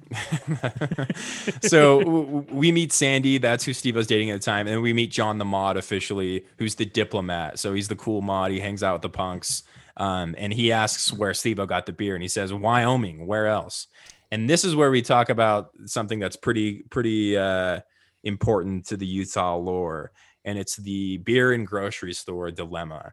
And he outlines the two choices that you really have, which is the state-run liquor store or going to Wyoming. But the reason that you do that is because, as Shocks told us, like at the time, this has actually changed since you were here, but now we actually have stronger beer in grocery stores now. But at the time, like you could only get 3.2% beer in grocery stores. And so he says like a drunk person will just drink twice as much beer. So not only will you have a drunk, you'll have someone who's also fat and gross too. Yeah, which describes me in a hotel room in Fillmore, Utah in 2018. That's right. And it actually even Evanston, Wyoming. So the first time I drove through Utah was in 2009. And ironically, we broke down in Evanston because I refused to stop in Utah. Nice. Because we were driving from Lewis McCord back out to Massachusetts. And so, but we had to go by way of Fort Collins, which is why we were like kind of like taking this like the southern route. And so we like drove the whole night through Utah to stop right in Evanston, Wyoming, and then woke up the next morning and found out we had a flat tire. Nice. Brilliant. But at least then we were able to like go buy like, Country Club malt liquor at the local fucking gas station. Dude, or like whatever. their liquor store. Yeah. They have like mega liquor stores everywhere in Evanston. Wyoming is great for three things: pornography, fireworks, and alcohol. They got some cool ass mountains in Wyoming too. I'm a big fan of parts of Wyoming. So Jackson Hole's a cool town. It is a cool town. The Wind River Mountains are fucking incredible. Big fan. But I just remember driving south from like, what is it, 80? Yep. Like down south into Fort Collins, and like there's that like period in between like 80 and like the Colorado border, and you just see every single warning sign you could ever possibly imagine on a highway. Yep. Like you just see like extreme weather, bears, moose, rock slides. Like I don't know, we don't know what the fuck is gonna happen. Like there's like prisons, so like don't pick anyone up because there's like people on the run here. Like don't pick anything up. Something might fall from the sky, and like I don't know, there might be something that eats you. We don't know what it is. Whatever it is, whatever the fuck you do, don't leave your car. Yeah. And like that's kind of like, that's something that I will remember for the rest of my time. It's like, as a marker of what being in Wyoming really means. There is like, I love the concept of like the border towns surrounding Utah because it's such an interesting economy around those places. Yeah. Like, for example, you have Evanston up in Wyoming. You have Wendover to the west. You have Mesquite to the south. Yep. You have like Malad and Preston, Idaho to the north. Like all these places are just meant for like Utahns to go buy booze and lottery tickets and just make Utah. Well, and like the east one now, and then the marijuana one was Dinosaur, Colorado, or Grand Junction even. Oh yeah, like, it's the exact. That's all that was for as well. And like they were purposely not like opening dispensaries there for a little while because they knew it was specifically for Utah people to come in and buy stuff. Also, Rocky Mountain Dispensary in Dinosaur, Colorado, is on 420 Brontosaurus Boulevard. So just in case you guys are ever well, in like town. it's weird because actually we have the same thing in Massachusetts because for a long time like. There was, band in Boston was like a thing. Like anyone who ever listened to like G.G. Allen knows that. Yep. But like, like we had like all sorts of blue laws and we had all sorts of, like, you couldn't get tattooed here until like, into the 2000s. You couldn't buy booze on a Sunday, because of the, essentially just because of the Catholic Church. It like had such a strong like stronghold here, and like because of the Puritans, like there were just certain things. So like. I grew up against the border with New Hampshire. And so like even to today, when you go across the border, there's just like tattoo studios, fireworks, liquor stores, like whatever. And it all dates back to like, like some of that, like you still, you can get tattooed in Massachusetts now and you can like buy booze on a Sunday now, but like you still can't buy fireworks here. So like every July 4th, they just set up all the fucking like LED signs like on the fucking border that just say like, you're not allowed to buy fireworks as everyone drives across the border to go buy fireworks. Oh, and that's Wyoming too. Like, well, and like particularly here, like it's also funny because it's also like significantly less distance. Like you're like, like states are really close.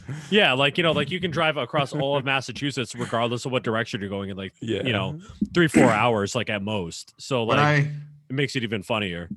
When I was living in Philly, like, Pennsylvania's liquor laws are ridiculous because Quaker state. Yeah. Like even more draconian than Utah in the sense that like you can't buy beer at a liquor store. Like you have to go to the beer store and then Yeah. And you can then only you buy have in to a certain amount. Yeah, you can only buy Like- a certain amount. You can't buy booze on Sunday. But then like literally right across the bridge, you can go to New Jersey, and like right in Camden, New Jersey is like the fucking Walmart of liquor. Yeah. You just have to wear an Italian flag tracksuit. Yes. And then it's fine. Like you actually don't have to show other ID. You just have to wear that and a gold necklace that has your first name on it. That's right. What's the name of that one Twitter account that's like the most Italian guy ever? Are you thinking of NYC Guido NYC voice? Guido Yes. voice. Yeah. For some reason, I just thought about that one tweet where it's just like man wearing full like Italian flag tracksuit. What the fuck is identity politics? And just one quick thing, just going back to your thing about the top 3 things about Wyoming. You left one off, Jordan. What? And number 4 is that Wyoming will eventually be the burial place of Dick Cheney. Oh God, fuck, that's disgusting. It's going to be the ultimate piss depository in the western this side of the continental divide. That's right. And that's the problem with Dick Cheney's grave is eventually you just run out of piss. Oh, that baboon heart has to give out sometime. It really does. Okay, so It's just still we beating. need to put it's bets, beating though. out of the fucking fucking burial site. absolutely. Okay, so, Like the so you telltale have the heart. 2 choices if you're buying alcohol in Utah. You're either going to the state-run liquor store, which basically has a cop doing as the cash register, running the cash register, or you go to Wyoming. And so we meet Eddie, who's taking them to Wyoming in a long ass car. And they're talking with Eddie, who's like, he's not really a punk. He dresses weird. Everyone thinks he's gay. He's not gay. And they show up. Eventually becomes a human trafficker. Yeah. Yep. And he does. So they get to a liquor store in Wyoming, and of course we're looking at Heroin Bob, who has a crazy ass mohawk, and we're looking at Steve-O and Eddie, and they go into the liquor store, and there's this like old cowboy dude like working there, and he's like, "What the hell are you?" And he's like, "Who let you boys out of the State Institute?" And they're like, "Oh, dude, we're from England. Like we're just chilling. We're from here. We're from England." And then Doing the thing like, they hate the most. I know. He's like, are you guys? He's like, are you boys enjoying your stay in the good old U.S. of A.? That part's good. And then they're like walking around the aisles of this liquor store, and there's like a woman in there who's like giving like an end times type discussion to this other guy that's there, and basically saying the world's gonna end soon because there's all these like followers of Satan everywhere, and Satan's followers are growing quite a bit. And Eddie was like, he asks like, what about like the Holocaust and the Nazis? Like that seemed like a lot of people who could be considered Satan's followers, and the world didn't end then. So like, what's the deal with that? And Heroin Bob, he has like the best voice in like this entire movie. I love his voice so much. He's like, yeah, man, what about the Nazis? And she's like, and this woman and this man are both like, oh, I don't really see the Nazis as Satan's followers. They're just like a gathering of people, very Nazi sympathizing people in Wyoming, which I can certainly understand. As someone who grew up in one of these like border towns, I felt so at home with all this. That was great, dude. That depiction of like these random people in like a store in Wyoming is very spot on. Because mine was Idaho, and yes, the people are pretty much like that, and we still got. I mean, just because they were actual Nazis, if they're in Idaho. Yeah, we were more southeastern Idaho. Not that's in the more smokestack. Northwestern. That's the Coeur d'Alene people and such. Like I want to be very clear about this. That to me, that's the same. Yeah, you're not wrong. I mean, hey, but the difference of that though is like you down to like Maryland. Honestly, how far away which is fine, but I refuse to acknowledge that, and I reject states are too damn big over here. I reject your reality, and I substitute my own, and I think that should be respected. We were like the birthplace of like Ezra Taft Benson and people like that, who were like some of the most like largest anti-communist quote. Which is just known as fascism voices possible in the West. Yep. So and I also like have a my first XPO is like was from so supposedly from Idaho, because even having driven through Idaho, I'm still not entirely convinced that it's an actual state. It's not. I mean, Dude, I'm yeah. kind of It's on just the, Utah North. yeah, I'm like on the fence about it. It's Utah North, it's Canada South. Like, we're not. I'm not trying to get like too far into the details there, but is also like a very MAGA heavy individual, and so like everything about like Idaho is deeply suspect to me. You're erasing a lot of lived experiences. I hope you know that. I hope I am. In fact, I'm here to erase those lived experiences. The best thing I can say about Idaho is I am glad I no longer reside there, and that's pretty much it. Because every time I go back to go like visit my dad or anything like that, I'm like, ooh, that's weird. It's a lot of swastikas in a short amount of time that you see on those flagpoles. Speaking of which, so my wife is actually from Coeur d'Alene, Idaho, and she's blonde. Yeah. So how's your trad wife? Jesus. Just roast. Wow. No, but like it's really wild because we'll go up there and see her parents who still live up there. And like last time I went to the gym, they've got like a Croc Center there, like a Salvation Army Croc Center. Oh, no. And like I just walk into like the free weight section of the gym, and like there's just like very visible skinhead guy like in a tank top with like swastika tattoos and like Nordic imagery. Was it what do they call them? Fucking Luftwaffe. Oh Jesus! Oh my that God. There's actually like that's like a thing. Like I forget who was around when I stumbled into that. But there's definitely like Luftwaffe is like very much like a fucking thing. I mean, there's like that like, doesn't surprise me. I mean, it's like Nazi weightlifters. I mean, in the last week we came across like a Mormon fascist group that's also called Desfit. So I mean, it's not unheard of. Ugh, disgusting. But at the same time, Jordan and I are part of the Swarletariat, so like that is right. Well, I mean, Okay, so they scare the shit out of these people because they show them Steve-O's 666 tattoo on his ass. And then we get a nice little clip of them beating up some Nazis underneath a freeway overpass.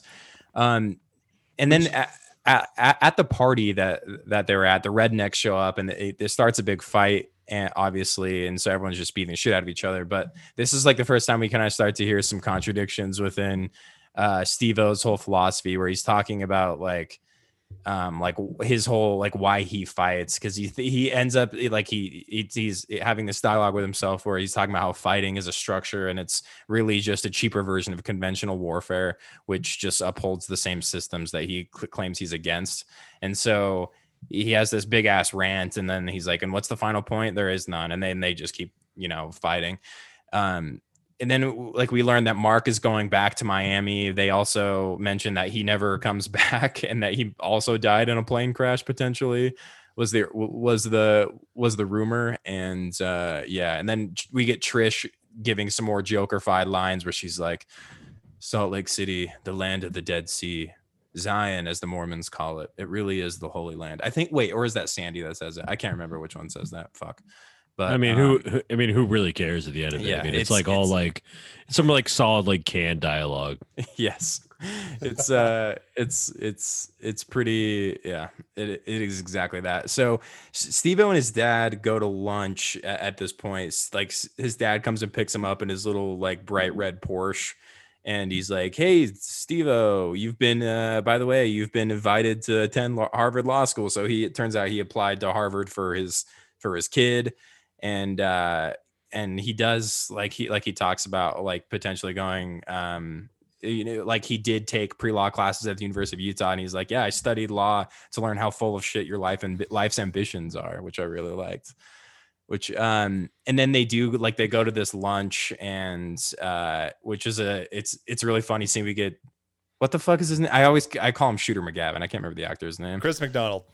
Yes, that's right. So him and Steve-O are at lunch in this nice restaurant. His dad's all like dressed super nice. Steve-O looks like a fucking punk that he is, and he like screams at someone in the restaurant like why they're staring at him. And but he's also asking himself at this point like why he did do so well in school. Like he actually like he got a 4.0 at the University of Utah, and so he's like starting to ask himself why he actually did try and he studied and he did do well, and he doesn't really know why he did that. And then he runs into Sean, the guy who had the really bad acid trip, and he's like asking for money on the side of the street, and he's like, Sean, like, what have you been up to, man? He's like, I'm a fucking beggar now. Which he had one of the most poignant quotes in the show. I actually wrote it down too. Said, "They let me out. I'm a free man." Yeah, and he just looks completely miserable, which I think is like one of those things that kind of sort of shook Steve-O on his whole like anarchist. Like, I don't believe in anything. It's like actually someone should probably help take care of this thing because holy shit. Because he's like a free man, and I don't believe in like anything. Like it should all like everyone should just be a loser. But like Steve-O's had the luxury this whole life of being like a rich kid who's choosing to do nothing, and it doesn't really matter if he like he has whatever he can fall back on his family. He can fall back on the fact that he like has a degree and is accepted to Harvard Law School, but he just chooses to do nothing. But he's up against someone who it can't choose to like they can't make a different choice. And he says he's with Sandy and she's like, why don't you get a job? And he's like, I tried getting a job. And then there's this scene of him like going into this just like screaming at a woman. Yeah. He goes into a Lane Bryant or something like that and just like wearing a jacket that says fuck you. And he's like, hey, and she's like on the phone and she's like, give me a fucking job. And then she's like, have you had experience? And he's like, with what? And she's like, women's clothes. He's like, why the fuck would I have any experience with women's clothes? Oh my God. It's so funny. And Steve was like, yeah, I couldn't look at him anymore. And he starts saying like, you know, like that, it like hurt him to like walk away, but not necessarily that he walked away, but like that he like just, he felt like that's what he needed to do, and he couldn't just bear to look at Sean anymore. Yeah, then they turned his back. Yeah, they turned his back on him. Then he and Sandy have this like another insane acid trip in that park downtown. I can't remember what it's called. Oh, it's Memory Grove. Like they call it something else, but it's definitely they call it Highland Park. Yeah, and yeah, they call it Highland Park, but it's they're in Memory Grove and they're just like tripping balls. They have sex, and then they're like he goes on this really long rant about the Donner Party too, where they like all ate each other and shit, but then also had that one guy like escaped by himself and then came back and saved everyone that didn't get eaten, I guess. And they have this trip where they're up on Ensign Peak and they're imagining like the city blowing up, and at this point Bob is like starting to fall more in love with Trish, and Steve-O's like really conflicted about that because he says like only posers fall in love with girls, and Bob is like, he's just like, the original poster right here is really Steve-O, you know, he's so good. And he's like, are you in love with Trish? He's like, I don't know, man, like yeah, I don't even like his voice in that part is just cracks me up. But Steve-O he says that he starts to feel tired and like he has this like wave of melancholy sweeping through him, and that all of his philosophies were falling apart and like things weren't making sense to him as much anymore. Which like just like as a brief aside, like but like even like the whole part where he's like talking about fighting and whatever else and comparing to conventional warfare, part of it was just, you know, like one of those things where it's like it's really easy to distinguish that shit. Like, you know, it's okay to like fight in like, you know, self-defense for your community versus like trying to impose like that on someone else. Like that's like a very like easy thing to like distinguish, and it's like really not that hard to parse. Like I mean, like it's a kind of like, you know, very basic and like, you know, anti-fascist like, you know, like ideology and like whatever. So like it's a, you know, and watching this now like as an adult versus like, you know, being like 16 and watching it be like, oh yeah, man, that's like really deep. Like yeah, it is kind of the same thing. Like no, it's not. Like it really is. It absolutely isn't the fucking same thing. Yeah, and like this next part is where it really like starts to like settle in that he like has no idea what the fuck he's doing. He's at this like other party that's like this weird commune house. It's at the house of the brother of like the 17-year-old girl. His name's Chris, and he's like just this hippie dude with a gigantic hookah. And they started getting like a debate. Apparently they have regular debates about like anarchism, and Chris is not an anarchist.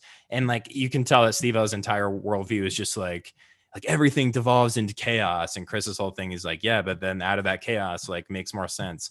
And like just as you were saying, Shocks, like I mean, his worldview was so like narrow, and that like everything fit in the structure of like everything has to be nothing, and doing nothing is anarchism. And if you're doing anything, then you're perpetuating a system that is like fascist inherently, even if that means fighting, and even if that means I'm the one who's fighting. And which like in and of itself is a system. Like it's completely paradoxical that like yeah, you live by this set of rules that like even if you make up, there's still a set of rules, there's still a system to it. Yeah. Shut up, kid. This whole movie is just like a fuck you to Noam Chomsky. Just kidding. Yeah, but this isn't painting anarchists in a very good light. And there's like some random dude at the party who's like trying to summon Satan as well. And but Steve-O comes across Sandy having sex with someone else in this house, and Steve-O like beats the shit out of him after he like had this internal dialogue about fighting. And he's like, I know like what I'm doing right now is like against what I believe in, I guess. And like we didn't have rules established, and like I didn't want rules established, so I shouldn't be mad. But he just beats the shit out of this guy anyway. And yeah, so. And then Heroin Bob starts to have a change of heart about like Salt Lake, which is throwing even more like spins into their ideology, because they just hate Salt Lake. They hate everything, like any sort of society supposedly. And Heroin Bob's like, Salt Lake's not that bad. Like it's a home. It's my home. And like everyone needs to have a home. And Steve-O starts to like freak out a bit, and he's you can tell that he's really like falling out of control. And then that's like set fully in motion when Mike says that he's going to Notre Dame to study botany because he wants to save the rainforests. So, and he has this big problem with Steve-O has this problem with Mike being like the most hardcore guy that he knew. He would like, there's this scene of Mike deciding that all the cars on his block would look better without windows. So he takes a baseball bat to every window on all these cars, and the cops arrest him. It takes like a whole 5 cops to get him into the back of the car, and then he busts out the window from the cop car and runs away, and they never caught him. So Steve-O's like, how the fuck could this guy who is this hardcore do something like go to Notre Dame? And apparently he's only 18 at this time. I didn't even realize he was like way younger than all of them, which was funny. Yeah, Jason Segel's just looked 30 forever. I know. Right. Even in Freaks and Geeks, he looks like way old, and he probably really was like 18 or 19 then. So let's see. At this point, like Steve-O says, like he knows it's the end. Like it was like they were the first 2 punks, him and Heroin Bob, and now they're going to be the last 2 punks because everyone's leaving. And Heroin Bob, and Trish are out at the Great Salt Lake, which is a pretty cool looking scene. And Trish was like, I want to introduce you to my friends. And that kind of sets up one of the last scenes in the movie. And there's this really sad and funny scene where Bob and Steve-O go to visit Heroin Bob's dad on his dad's birthday. And he lives in like this like industrial shed, and he's trying to apparently live off the grid because he thinks the CIA is after him. And his dad's asleep, and they're like sitting there like deciding if they should wake him up. And he's like, I don't want to wake my dad up. He's like pretty crazy.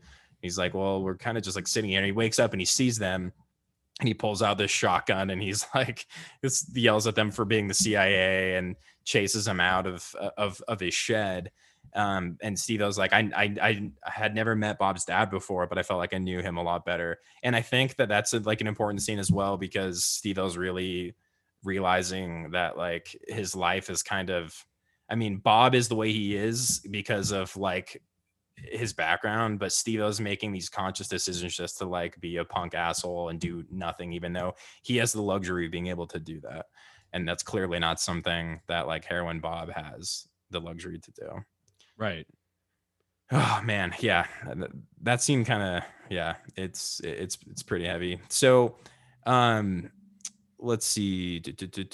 What else was going on around this time? I'm trying to think. I think they had like the party, and that was about it. Oh yeah. I mean, then they would like the kind of like the final scene. Yeah. Then the nail in like Steve-O's identity about himself is, so he meets this girl that he's introduced with at the party, and she asks him, she's like, why do you go out of your way to look like a bum? Like, and he's like, oh, do I look like a bum? And she's like, well, like, why are you dressing like that? Like, you say you're doing this to rebel against society, but wouldn't it be more rebellious, like, to not be out buying blue hair dye and buying like punk clothes? Like, as she says, and we said before, like she said he looks like he's wearing a uniform, and it's more like fashion for him. And the actual true rebellion is something that is in your mind. Is wearing an Adidas tracksuit. That's right. This is true rebellion, is wearing an Adidas tracksuit. But like this part again, just like really hammers home that like this has all just been a complete like aesthetic choice for him, and that like the stakes really are pretty low for him, and he doesn't like. I mean, why is he doing all these things? Why is he spending money on the blue hair dye? And they end up kissing, and he says like, I hated her ideas because they were critical of me, but I loved her anyway.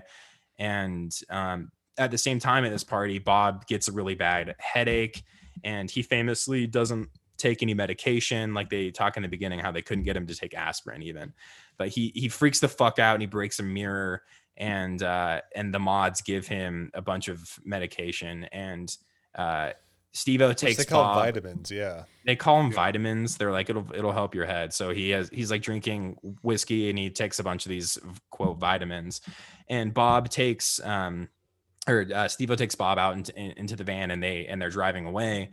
And Bob's like, I'm not like my dad, you know, because it was earlier in the day where they saw his dad. And he's like, do you think that I let my dad down? And like, is that why he like doesn't know who I am or doesn't care? And he's like, no, I think your dad let you down. And then he's like, I mean, he's super drunk, and he's like barely awake, and he's like, I want to marry Trish. And you're like, oh, that's really sweet. But nope, turns out Heroin Bob dies this night, which fucking sucks. And then there's this really gnarly scene in the morning where Steve-O comes down, and Bob was asleep downstairs in their apartment, and he's just like completely like, I mean, his eyes are open, but he had died at some point of the night. And Steve-O just starts freaking the fuck out, obviously. And he's like, only posers die, you fucking idiot. And he starts crying.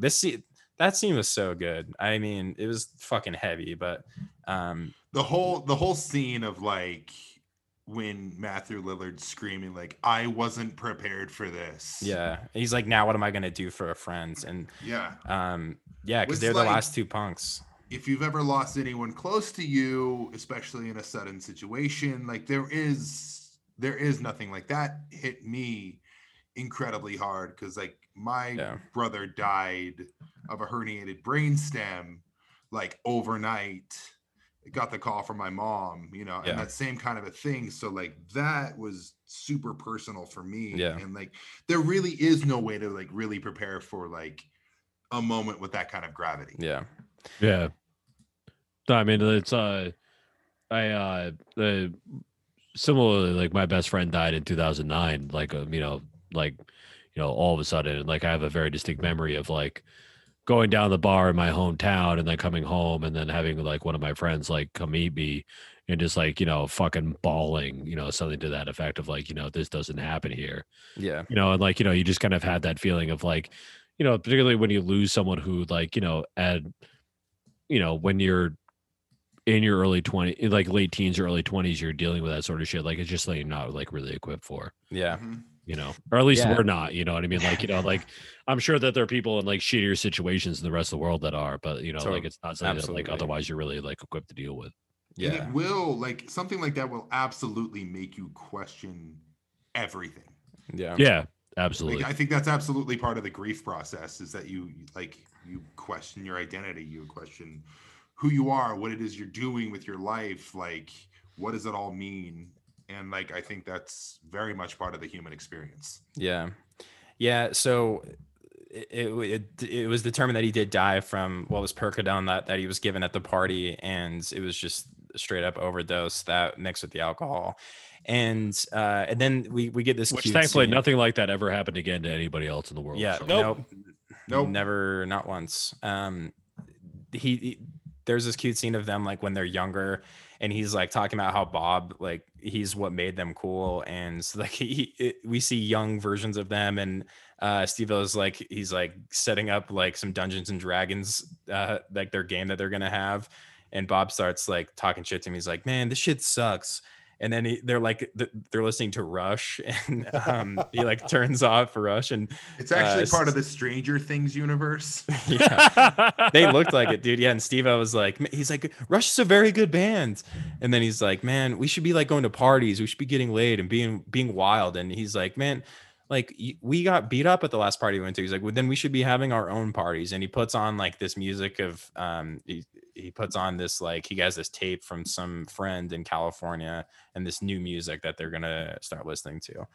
And like there's like a quick funeral scene as well, and we learn that Steve-O decides, like, he shaved his head, he was wearing a suit at the funeral, and he said that he decided that he is going to go to Harvard, and that he basically is his old man, and he determined that there's no future in anarchy. He was convinced the world was going to end for so long, and when it didn't, he didn't know like what to do, and that he feels like he could do more damage inside the system than outside.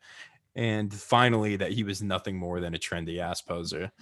I really don't want to admit, or I don't want to acknowledge that there's a sequel to this movie, because that's like the last thing I wanted after watching that movie. I was like, why would you ever need that at all? And it's by the same person too. And it could not have a more like opposite messaging than like the first one did. It's also just like deeply fucking, yeah. Well, honestly, it doesn't have a plot. It really doesn't have a plot. So, do you guys know Brandon Steinecker? He was like in he was in The Used, and now he's the drummer for Rancid. Uh-huh. Yeah, I remember at the time, like when they were trying to get this made, he was like pushing this on Twitter super hard, like the crowdfunded. Like I'm pretty sure most of the movie was crowdfunded, and it was Indiegogo. Yeah, Indiegogo, yeah. And I was like, bro, why do we need this? Why do we need a sequel to that movie? Like, how could you have watched that movie and think like, oh, I need more from this? Unless you're gonna have like Matthew Lillard come back and like actually like revisit his past, but like say he's a big shot lawyer in New York, comes back to Salt Lake and tries to like come back in touch with his punk roots. Yeah, so tell me about, just very briefly, tell me like about like the movie, because like again, I didn't refuse to watch it. So you're introduced once again by Heroin Bob. Yes, he is dead. We acknowledge that. Nothing was retconned. He talks about his son, because apparently before he died, he impregnated Trish. But it's also, it should be clear that like the entirety of the movie is essentially orchestrated and narrated and like just formed by the character of Heroin Bob in corpse makeup in like a fucking attic somewhere with an old TV that's like even older than he fucking is. It's like the shittiest Glenn Danzig cosplay you've ever seen. Yeah, like it just like fucking sucks. Like the whole fucking thing is just like, he's just like, you know, watching this TV from the 1940s for some reason. And the only thing I can think of is it was like it was ripoff. You guys remember that show Titus, like with like Christopher Titus? Yeah. He used to have his like inner monologues in like a black and white room with like an old TV in it. Dude, I'm like, you fucking ripped this off like wholesale. That sucks. But like, and also Heroin Bob is not like Heroin Bob. Like this guy is completely different. Like same actor, but same actor, but 20 years later, like Heroin Bob is just an asshole. Like he has no like personality whatsoever besides like, look at my fucking kid. Look how weak he is. I'm just like, dude, what are you doing? You're nothing like what you were in the first movie. Yeah. Like no, like too bad. The whole thing just like, I mean, like that whole thing to it is also just like very clearly like we didn't have enough money to like shoot more than 3 or 4 sets. So we decided to like have Heroin Bob's monologue like fucking tie it all together. Yeah, it happens in the car, so they just like film inside the car.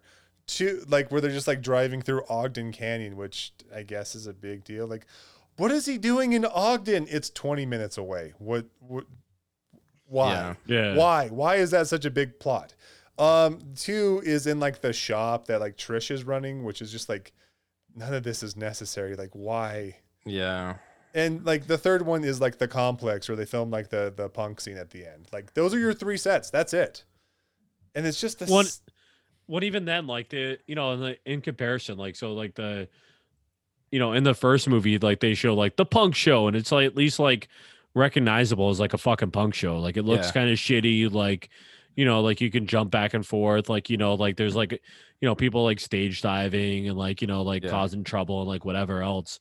In the second movie, it's just like it's very clearly like they spent the entirety of the fucking budget just to like have this fucking band play and have everyone like show up to this like, you know, fucking show for, you know, 6 hours in order to like film everything. Anyway, here's Wonderwall. Dude, well, that's kind of what bugs me. So like when I first thought about the concept, I mean, there's a lot to get into around like, so like that took place in 1985. There's like a lot that could be made out of like specifically the hardcore and like straight edge scene during the 90s in Salt Lake and early 2000s. Because there really is like a pretty interesting dynamic here with like kids who don't want to do drugs and drink and stuff, but clearly don't fit in with like the Mormon culture around here. That's why like there was such a large like straight edge organic. Was it the Broship? Yep, absolutely. Yeah. Was that like because that was because I had an ex-girlfriend from Arizona and she like dated a dude from the Broship for a while. Yep. And so like I actually like have some like indirect experience with like knowing like about the Salt Lake City like straight edge scene specifically. Yeah. And it got, I mean, like there were certain people like you know pretty high up on like wanted gang lists and certain things like that, and like straight edge in particular here has like a pretty bad name because of like a lot of the violence that's taken place here. And it was super, and you know something interesting that's like a pretty, it's kind of skipped over a little bit, but like in SLC Punk when he's talking about like that line that he says when the British guy says we'll never come back here, it's too violent. That was a really real thing that took place here for a really long time, is that bands refused to come here because people would get beat up all the time, bands would get jumped, guys that were friends with the bands would get jumped. Like that was like, there were many bands who refused to come here. Have Heart famously refused to play here because of shit like that. So like I think there would have been a lot of interesting things. Like I again, calling it like a sequel or something like that is pretty fucking lame, and I don't think needed to happen at all. No. But if they were going to do it, they could have done something interesting, and it sounds like they clearly didn't. It's a 75-minute movie where you have at least 3 scenes of like 5-minute plus, which are just montages. Yeah. Like the bowling scene is like 10 minutes long. There's nothing going on except for them like bowling and just doing like, but it's also like, and like even then it doesn't make any sense because the whole part, like, I mean, so like, just so we're clear, the whole plot of like the second movie is essentially just like Heroin Bob's like illegitimate son gets his heart broken and like grabs 2 punk friends of his and decides to like go to a show, and like that's legitimately and his mom gets worried, like Trish gets worried, and like that's essentially the plot of the entire show. Like that's not even like really, or like the entire movie, like that's not even really like glossing over anything. Like, you know, they like meet a black Rastafarian on a street corner in Utah. They all smell each other's hair for 10 minutes. And and they all smell each other's hair, which like feels like a, you know, like weird fetish thing out of like, I don't know, Twitter or somehow. Yeah, it felt so, like, I got really uncomfortable at that point too. It was like, how did you grow your braids? And it's like, oh no. Yeah. No, like all, you know, and like there's like a weird subplot about like, you know, Heroin Bob's kid like having some sort of like, you know, problem with alcohol, which like I also feel like, and I don't know if this is like a common experience for people in other parts of the country, but like definitely like as a kid you grow up and you think like, oh, only my family has ever had like alcoholics in it, and then you grow up and then you realize that everyone has a family with a fucking alcoholic in it. Like it's really not that exceptional. Like it's just kind of like a thing that happens. Like don't get me wrong, it can still like be terrible, and like, you know, its effects can be felt in like a multi-generational way, but like it's not really like a unique trauma. And like I don't know, like so much of this it just ends up being, and then they introduce, you know, like you're talking about before, they introduced Sean. And they just kind of like say like, oh, he went to rehab and then he got hired in the state Senate, I guess. Derek Kish's office hired him. Because like in 2005, if he's working at the Senate, there's a 50% chance he's working for Orrin Hatch. Yeah, dude. Yeah. Oh, you know, man. and like, Because then like in 2005, correct me if I'm wrong, Jordan. That's either Bob Bennett or Orrin Hatch. yeah, because I think Like Bob the Bennett two was. biggest pieces of shit to ever live. I think they said state senator too, so like, there's a good chance you like have one of like the token Democrats from like Salt Lake City hire him, because I'm fairly certain he wouldn't be working for like a Todd Weiler type or something.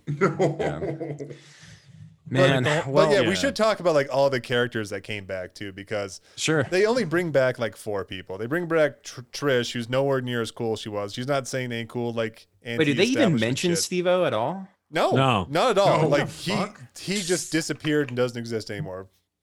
Gone. So you have Trish, who's just like running this for some reason like cyberpunk store, or like, So her like hippie store turned into like a cyberpunk curio store? shop, which is like a thing in like, I don't know, Salem, like, because like the entire fucking Salem, Massachusetts economy runs on like pretend witch shit.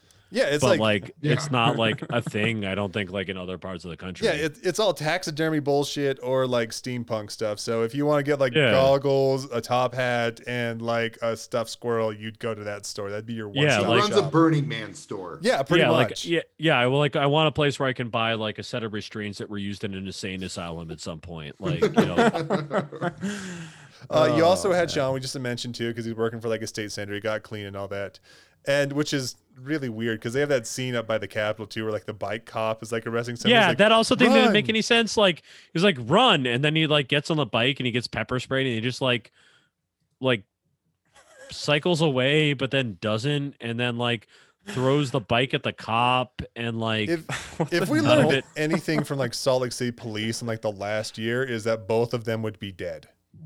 yeah, like that's the thing, is like, you know, just like at no point does the cop just like pull his gun, shoot Steve and just like, I don't know, claim that and then like put the gun in his hand, make sure that like his fingerprints were on the trigger, and then say like he went for his gun or something. You Yeah. know, like Yeah, exactly. Oh, by the way, speaking of which, I looked up some fun history today about Salt Lake City police.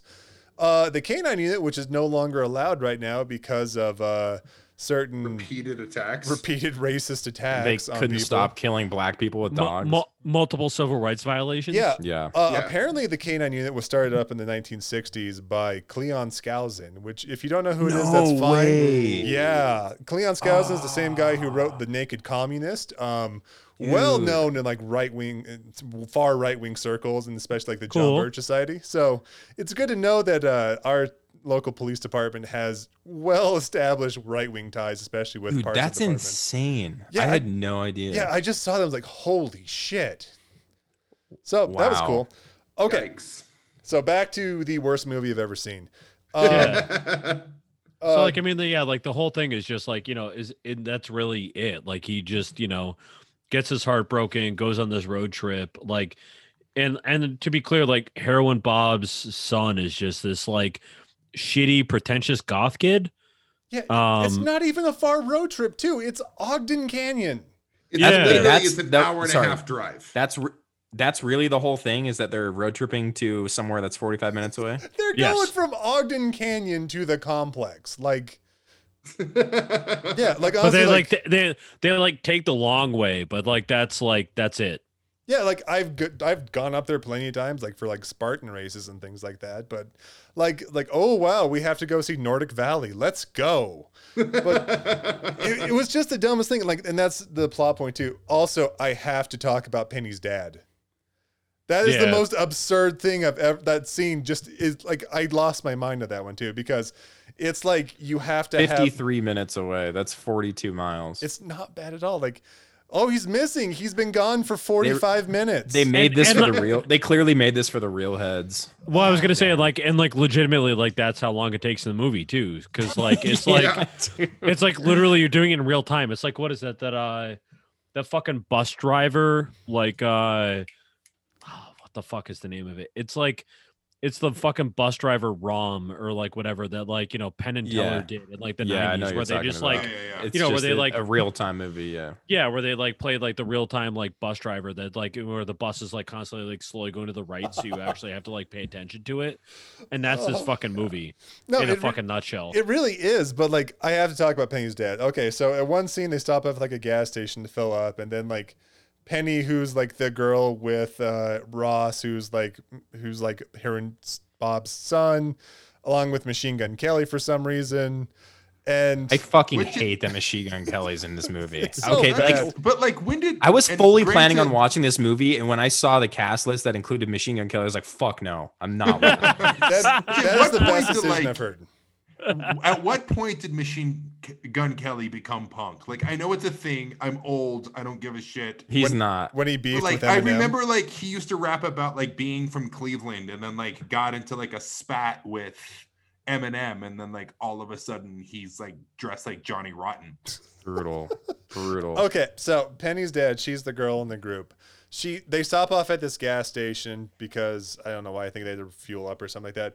But Penny's dad sees her and comes over, and because we have to have like one insane father in this one too, because like we had in the first one, like everyone hates their dad, blah blah blah. But they have to make him irrationally insane because the things he says are actually kind of rational. Like, have you been drinking? Have you been drinking and driving?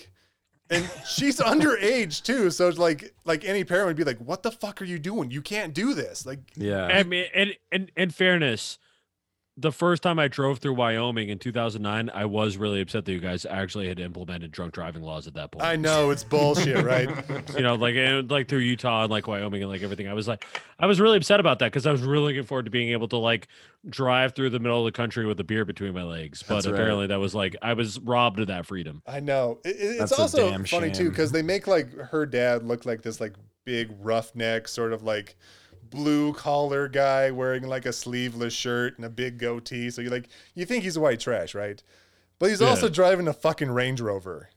Yeah, I fucking noticed that. It wasn't like I looked back at that afterwards and I was like, did I miss it? Was it an old Bronco or something? Like, no. No, I had to No, back it up because I thought like, Yeah. what? No. There's no way it's just like this like bullshit sort of like, because I'm thinking too, is like if it's just like blue collar guy, even if he had Oh money, my he'd still be God. driving like an F-350 or something. Like he wouldn't be driving a Yeah. fucking Range Rover.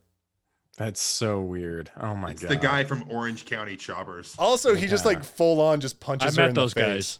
Well, Like in a public setting lovely. too. It's like, what? Well, then it's like standing on top of the hood of his fucking Range Rover, just like caving in the windshield and shit with like her, you know, weird goth friends, with- like fucking Kane. Yeah, I guess. with Ross's dandy cane. Yeah, with like, you know, like which Cool. is apparently Very able to cool. like withstand multiple hits to like a fucking like safety glass windshield. Ross, Jesus. the guy who took all the wrong messages from Lolita ass. Yeah, I mean like that So, whole I thing mean, was like fucking terrible. Sounds like I really missed out on a fucking gem. But anyway, It's they all just- come back together and everyone reconciles, and then Trish finally learns to let Heroin Bob go. Yeah. Oh, It's that's about the whole thing? closure. Oh Well, my and then like the God. whole movie too also just made me feel wicked fucking old because like where the original movie featured like the specials and the exploited and like Yeah. Am the and whatever else, this was like, you know, Rancid featured like, you know, like at least like 2 or 3 of the tracks on the fucking movie soundtrack. Yeah, like Which for, like, a Rancid's, movie- third lineup too, not even like the first one. Yeah, like which, you know, for a movie that's only like 75 minutes long is like, you know, pretty fucking, you know, it's a fair portion of the movie at that point. And like that was not I just like, you know, it was like Rancid, like Ben Weasel, like I don't know, like a They couple did other play some New motherfuckers. Order, is that right? I see. Did they Yeah. play Ceremony by New Order? Okay. Yeah, I think at the very end. But I don't know. the I'm whole looking thing- through this soundtrack list. Yeah. Ugh. All right. Well, Jesus. God. So what we're trying to say is rent it, review it, you know, like like and you know, subscribe. like and subscribe. Make sure you put review it on your IMDb account. Follow Rotten me on Tomatoes, Letterboxd. 100%. Yeah. Yeah. So okay, I mean, to close things out, like I was really glad I watched this again, and I'm glad that again talking specifically about SLC Punk. We're done talking about the fucking whatever that other thing was. I still have another 30 minutes to talk about Sean and his role in the Utah State Senate. If you guys are interested, Yeah, let's do that. Yeah. No, but like he I mean, spearheaded a lot of really important legislative initiatives, and I think we need to recognize that. It was actually the reason the camps were just bulldozed. oh my god, Jesus, yeah. Yeah, I'm sure sorry. that's working out really well. We for we him. even talk about like how Eddie is like a human trafficker now, or because Oh yeah, we didn't. Yeah, he like created like a Suicide Girls like spin-off and like Jesus. also a series of like burlesque clubs and like Salt Lake City. What the hell, that's man? a Eddie was cool and like why? Oh yeah, my Eddie God. was cool, but now he's like Utah's Jeffrey Epstein now. Lovely, dude. Why the fuck did they do that to Eddie? He just He drove a actually long He car. started hanging out with Terry Richardson. Dude, Yeah. he drove the Joe Biden long car. Man, Yeah, and then Johnny the Mod like went on a mission and everything like that, and then came back and realized. wait, are you serious? Yeah, like that's what according to his lore is, and they said like he resonated with Norwegian black metal because with like and like they also like don't like really extrapolate on the fact that like most Norwegian black metal ends up being like vaguely white supremacists. So they're Yeah. like, Yeah. Oh, my they're God. like, oh yeah, like he like went there and because he was indigenous and was pissed off about the imposition of the Christian church, that resonated with him. So he came back and started But that's black metal shop. You could fucking make a movie about that though too, because you could talk about like how like you had like the Indian like replacement program inside Utah where you took a bunch of Native American people and stuck them inside these schools all over the place, like Brigham City, for example, and then just displaced them from their families and all over hell. And you placed them with Mormon families who, a lot of cases, used them like slaves. But oh, don't worry, that ended in like the 1980s. Don't worry about that. That's long gone. Why are you Long bringing gone. up old shit? Yeah. So so like when Jordan like he first started watching this, he was like at first felt like it didn't hold up well. I think you changed your mind over the course of the movie. But I was like, oh man, that would be a bummer if it didn't. So I went back and watched it and I was like, man, I still really, really like this movie. And I think the fact that they did make a sequel and made it so uninteresting in 75 minutes or whatever is a huge bummer because it touches on a lot of interesting things.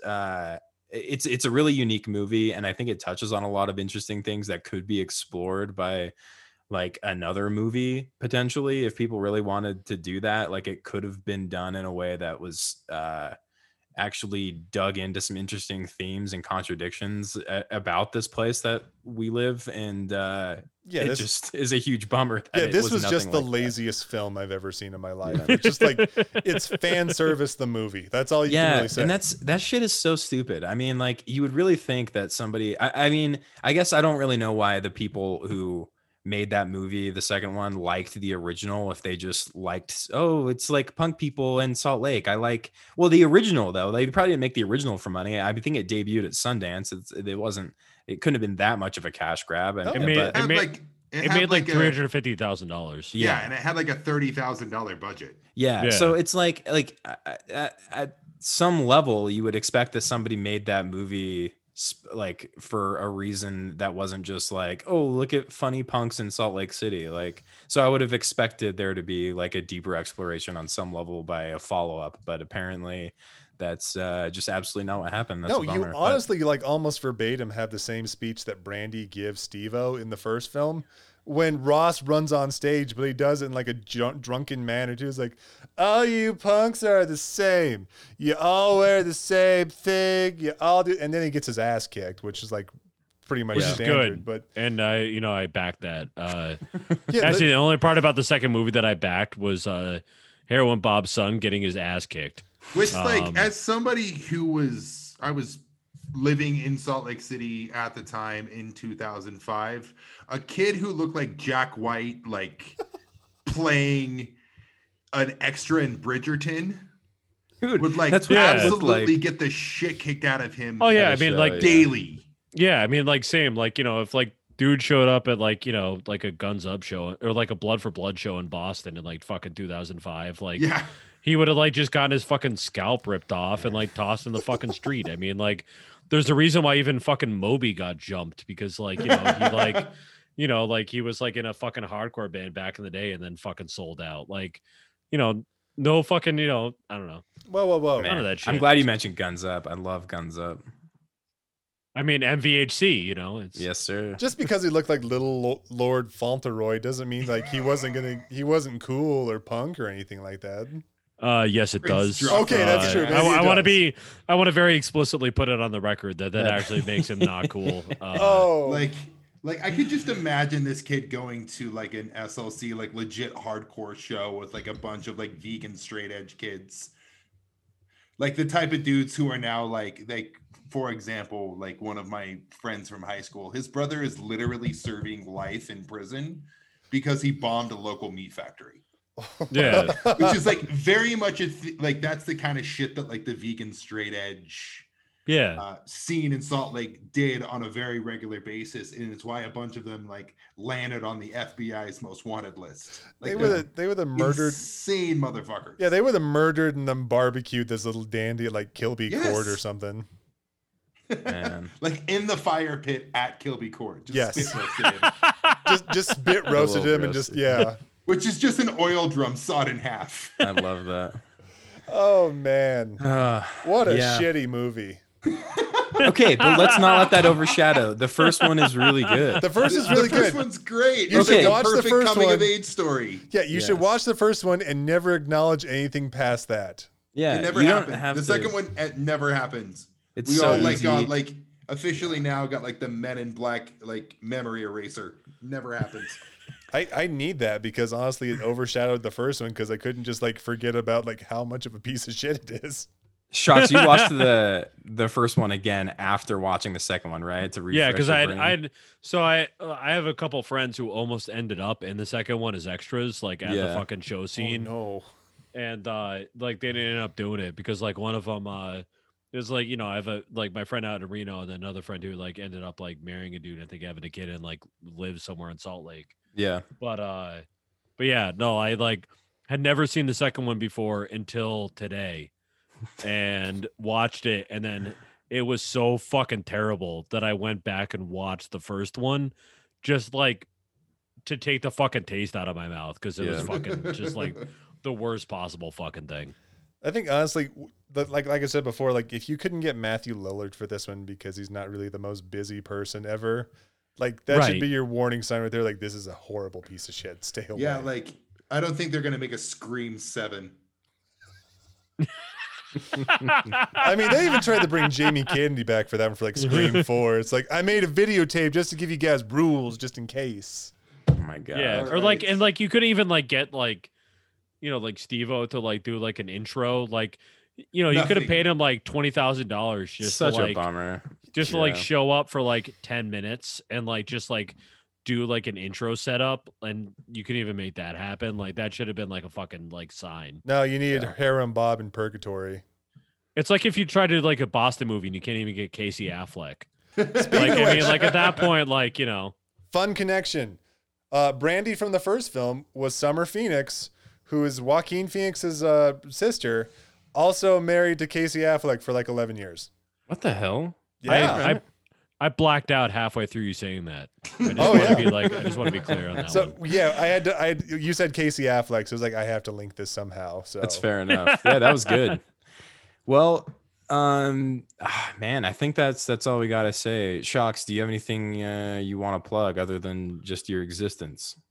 No, I mean I exist on Twitter. I've existed on Twitter for Jesus, like fucking 14 years. April 2007. I just saw. Yeah. No, we don't pay attention to those dates. Come on, it's just depressing. I'm one of the first few million people to like join on Twitter because I like apparently hate myself. I remember like a couple years ago, I got like that notification I used to give you too. It's like you've been on Twitter for 10 years. I'm like, this is just giving me suicidal ideation. So I need to, you know, and then I loaded around in the chamber and put the barrel in my mouth. But yeah, no, I mean I'm you know, I mean as everyone who's probably listening to this probably knows, I do a regular guest spot on Hell of a Way to Die and also on Lions Led by Donkeys because I'm their erstwhile concierge, so I just kind of like show up and everyone hates my accent but not enough to kick me off. So, you know, I mean friend of the pod Joe Kasabian, shout out.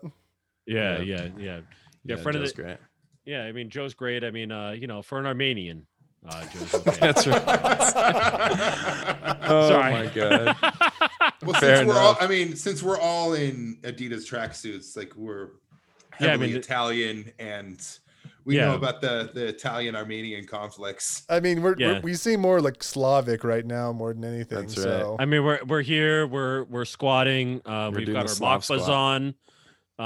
You know, we all have a full handle of vodka in our hands, and we're wishing you the best, and hoping that you get your Afghanistan conquest badge in the mail sometime soon. And there you have it. All right. Thanks for joining us. Bye. Has died away. I don't believe a word they say. Sing for tomorrow, sing for today. We all need a little punk rock and roll. The world needs a little punk rock and roll.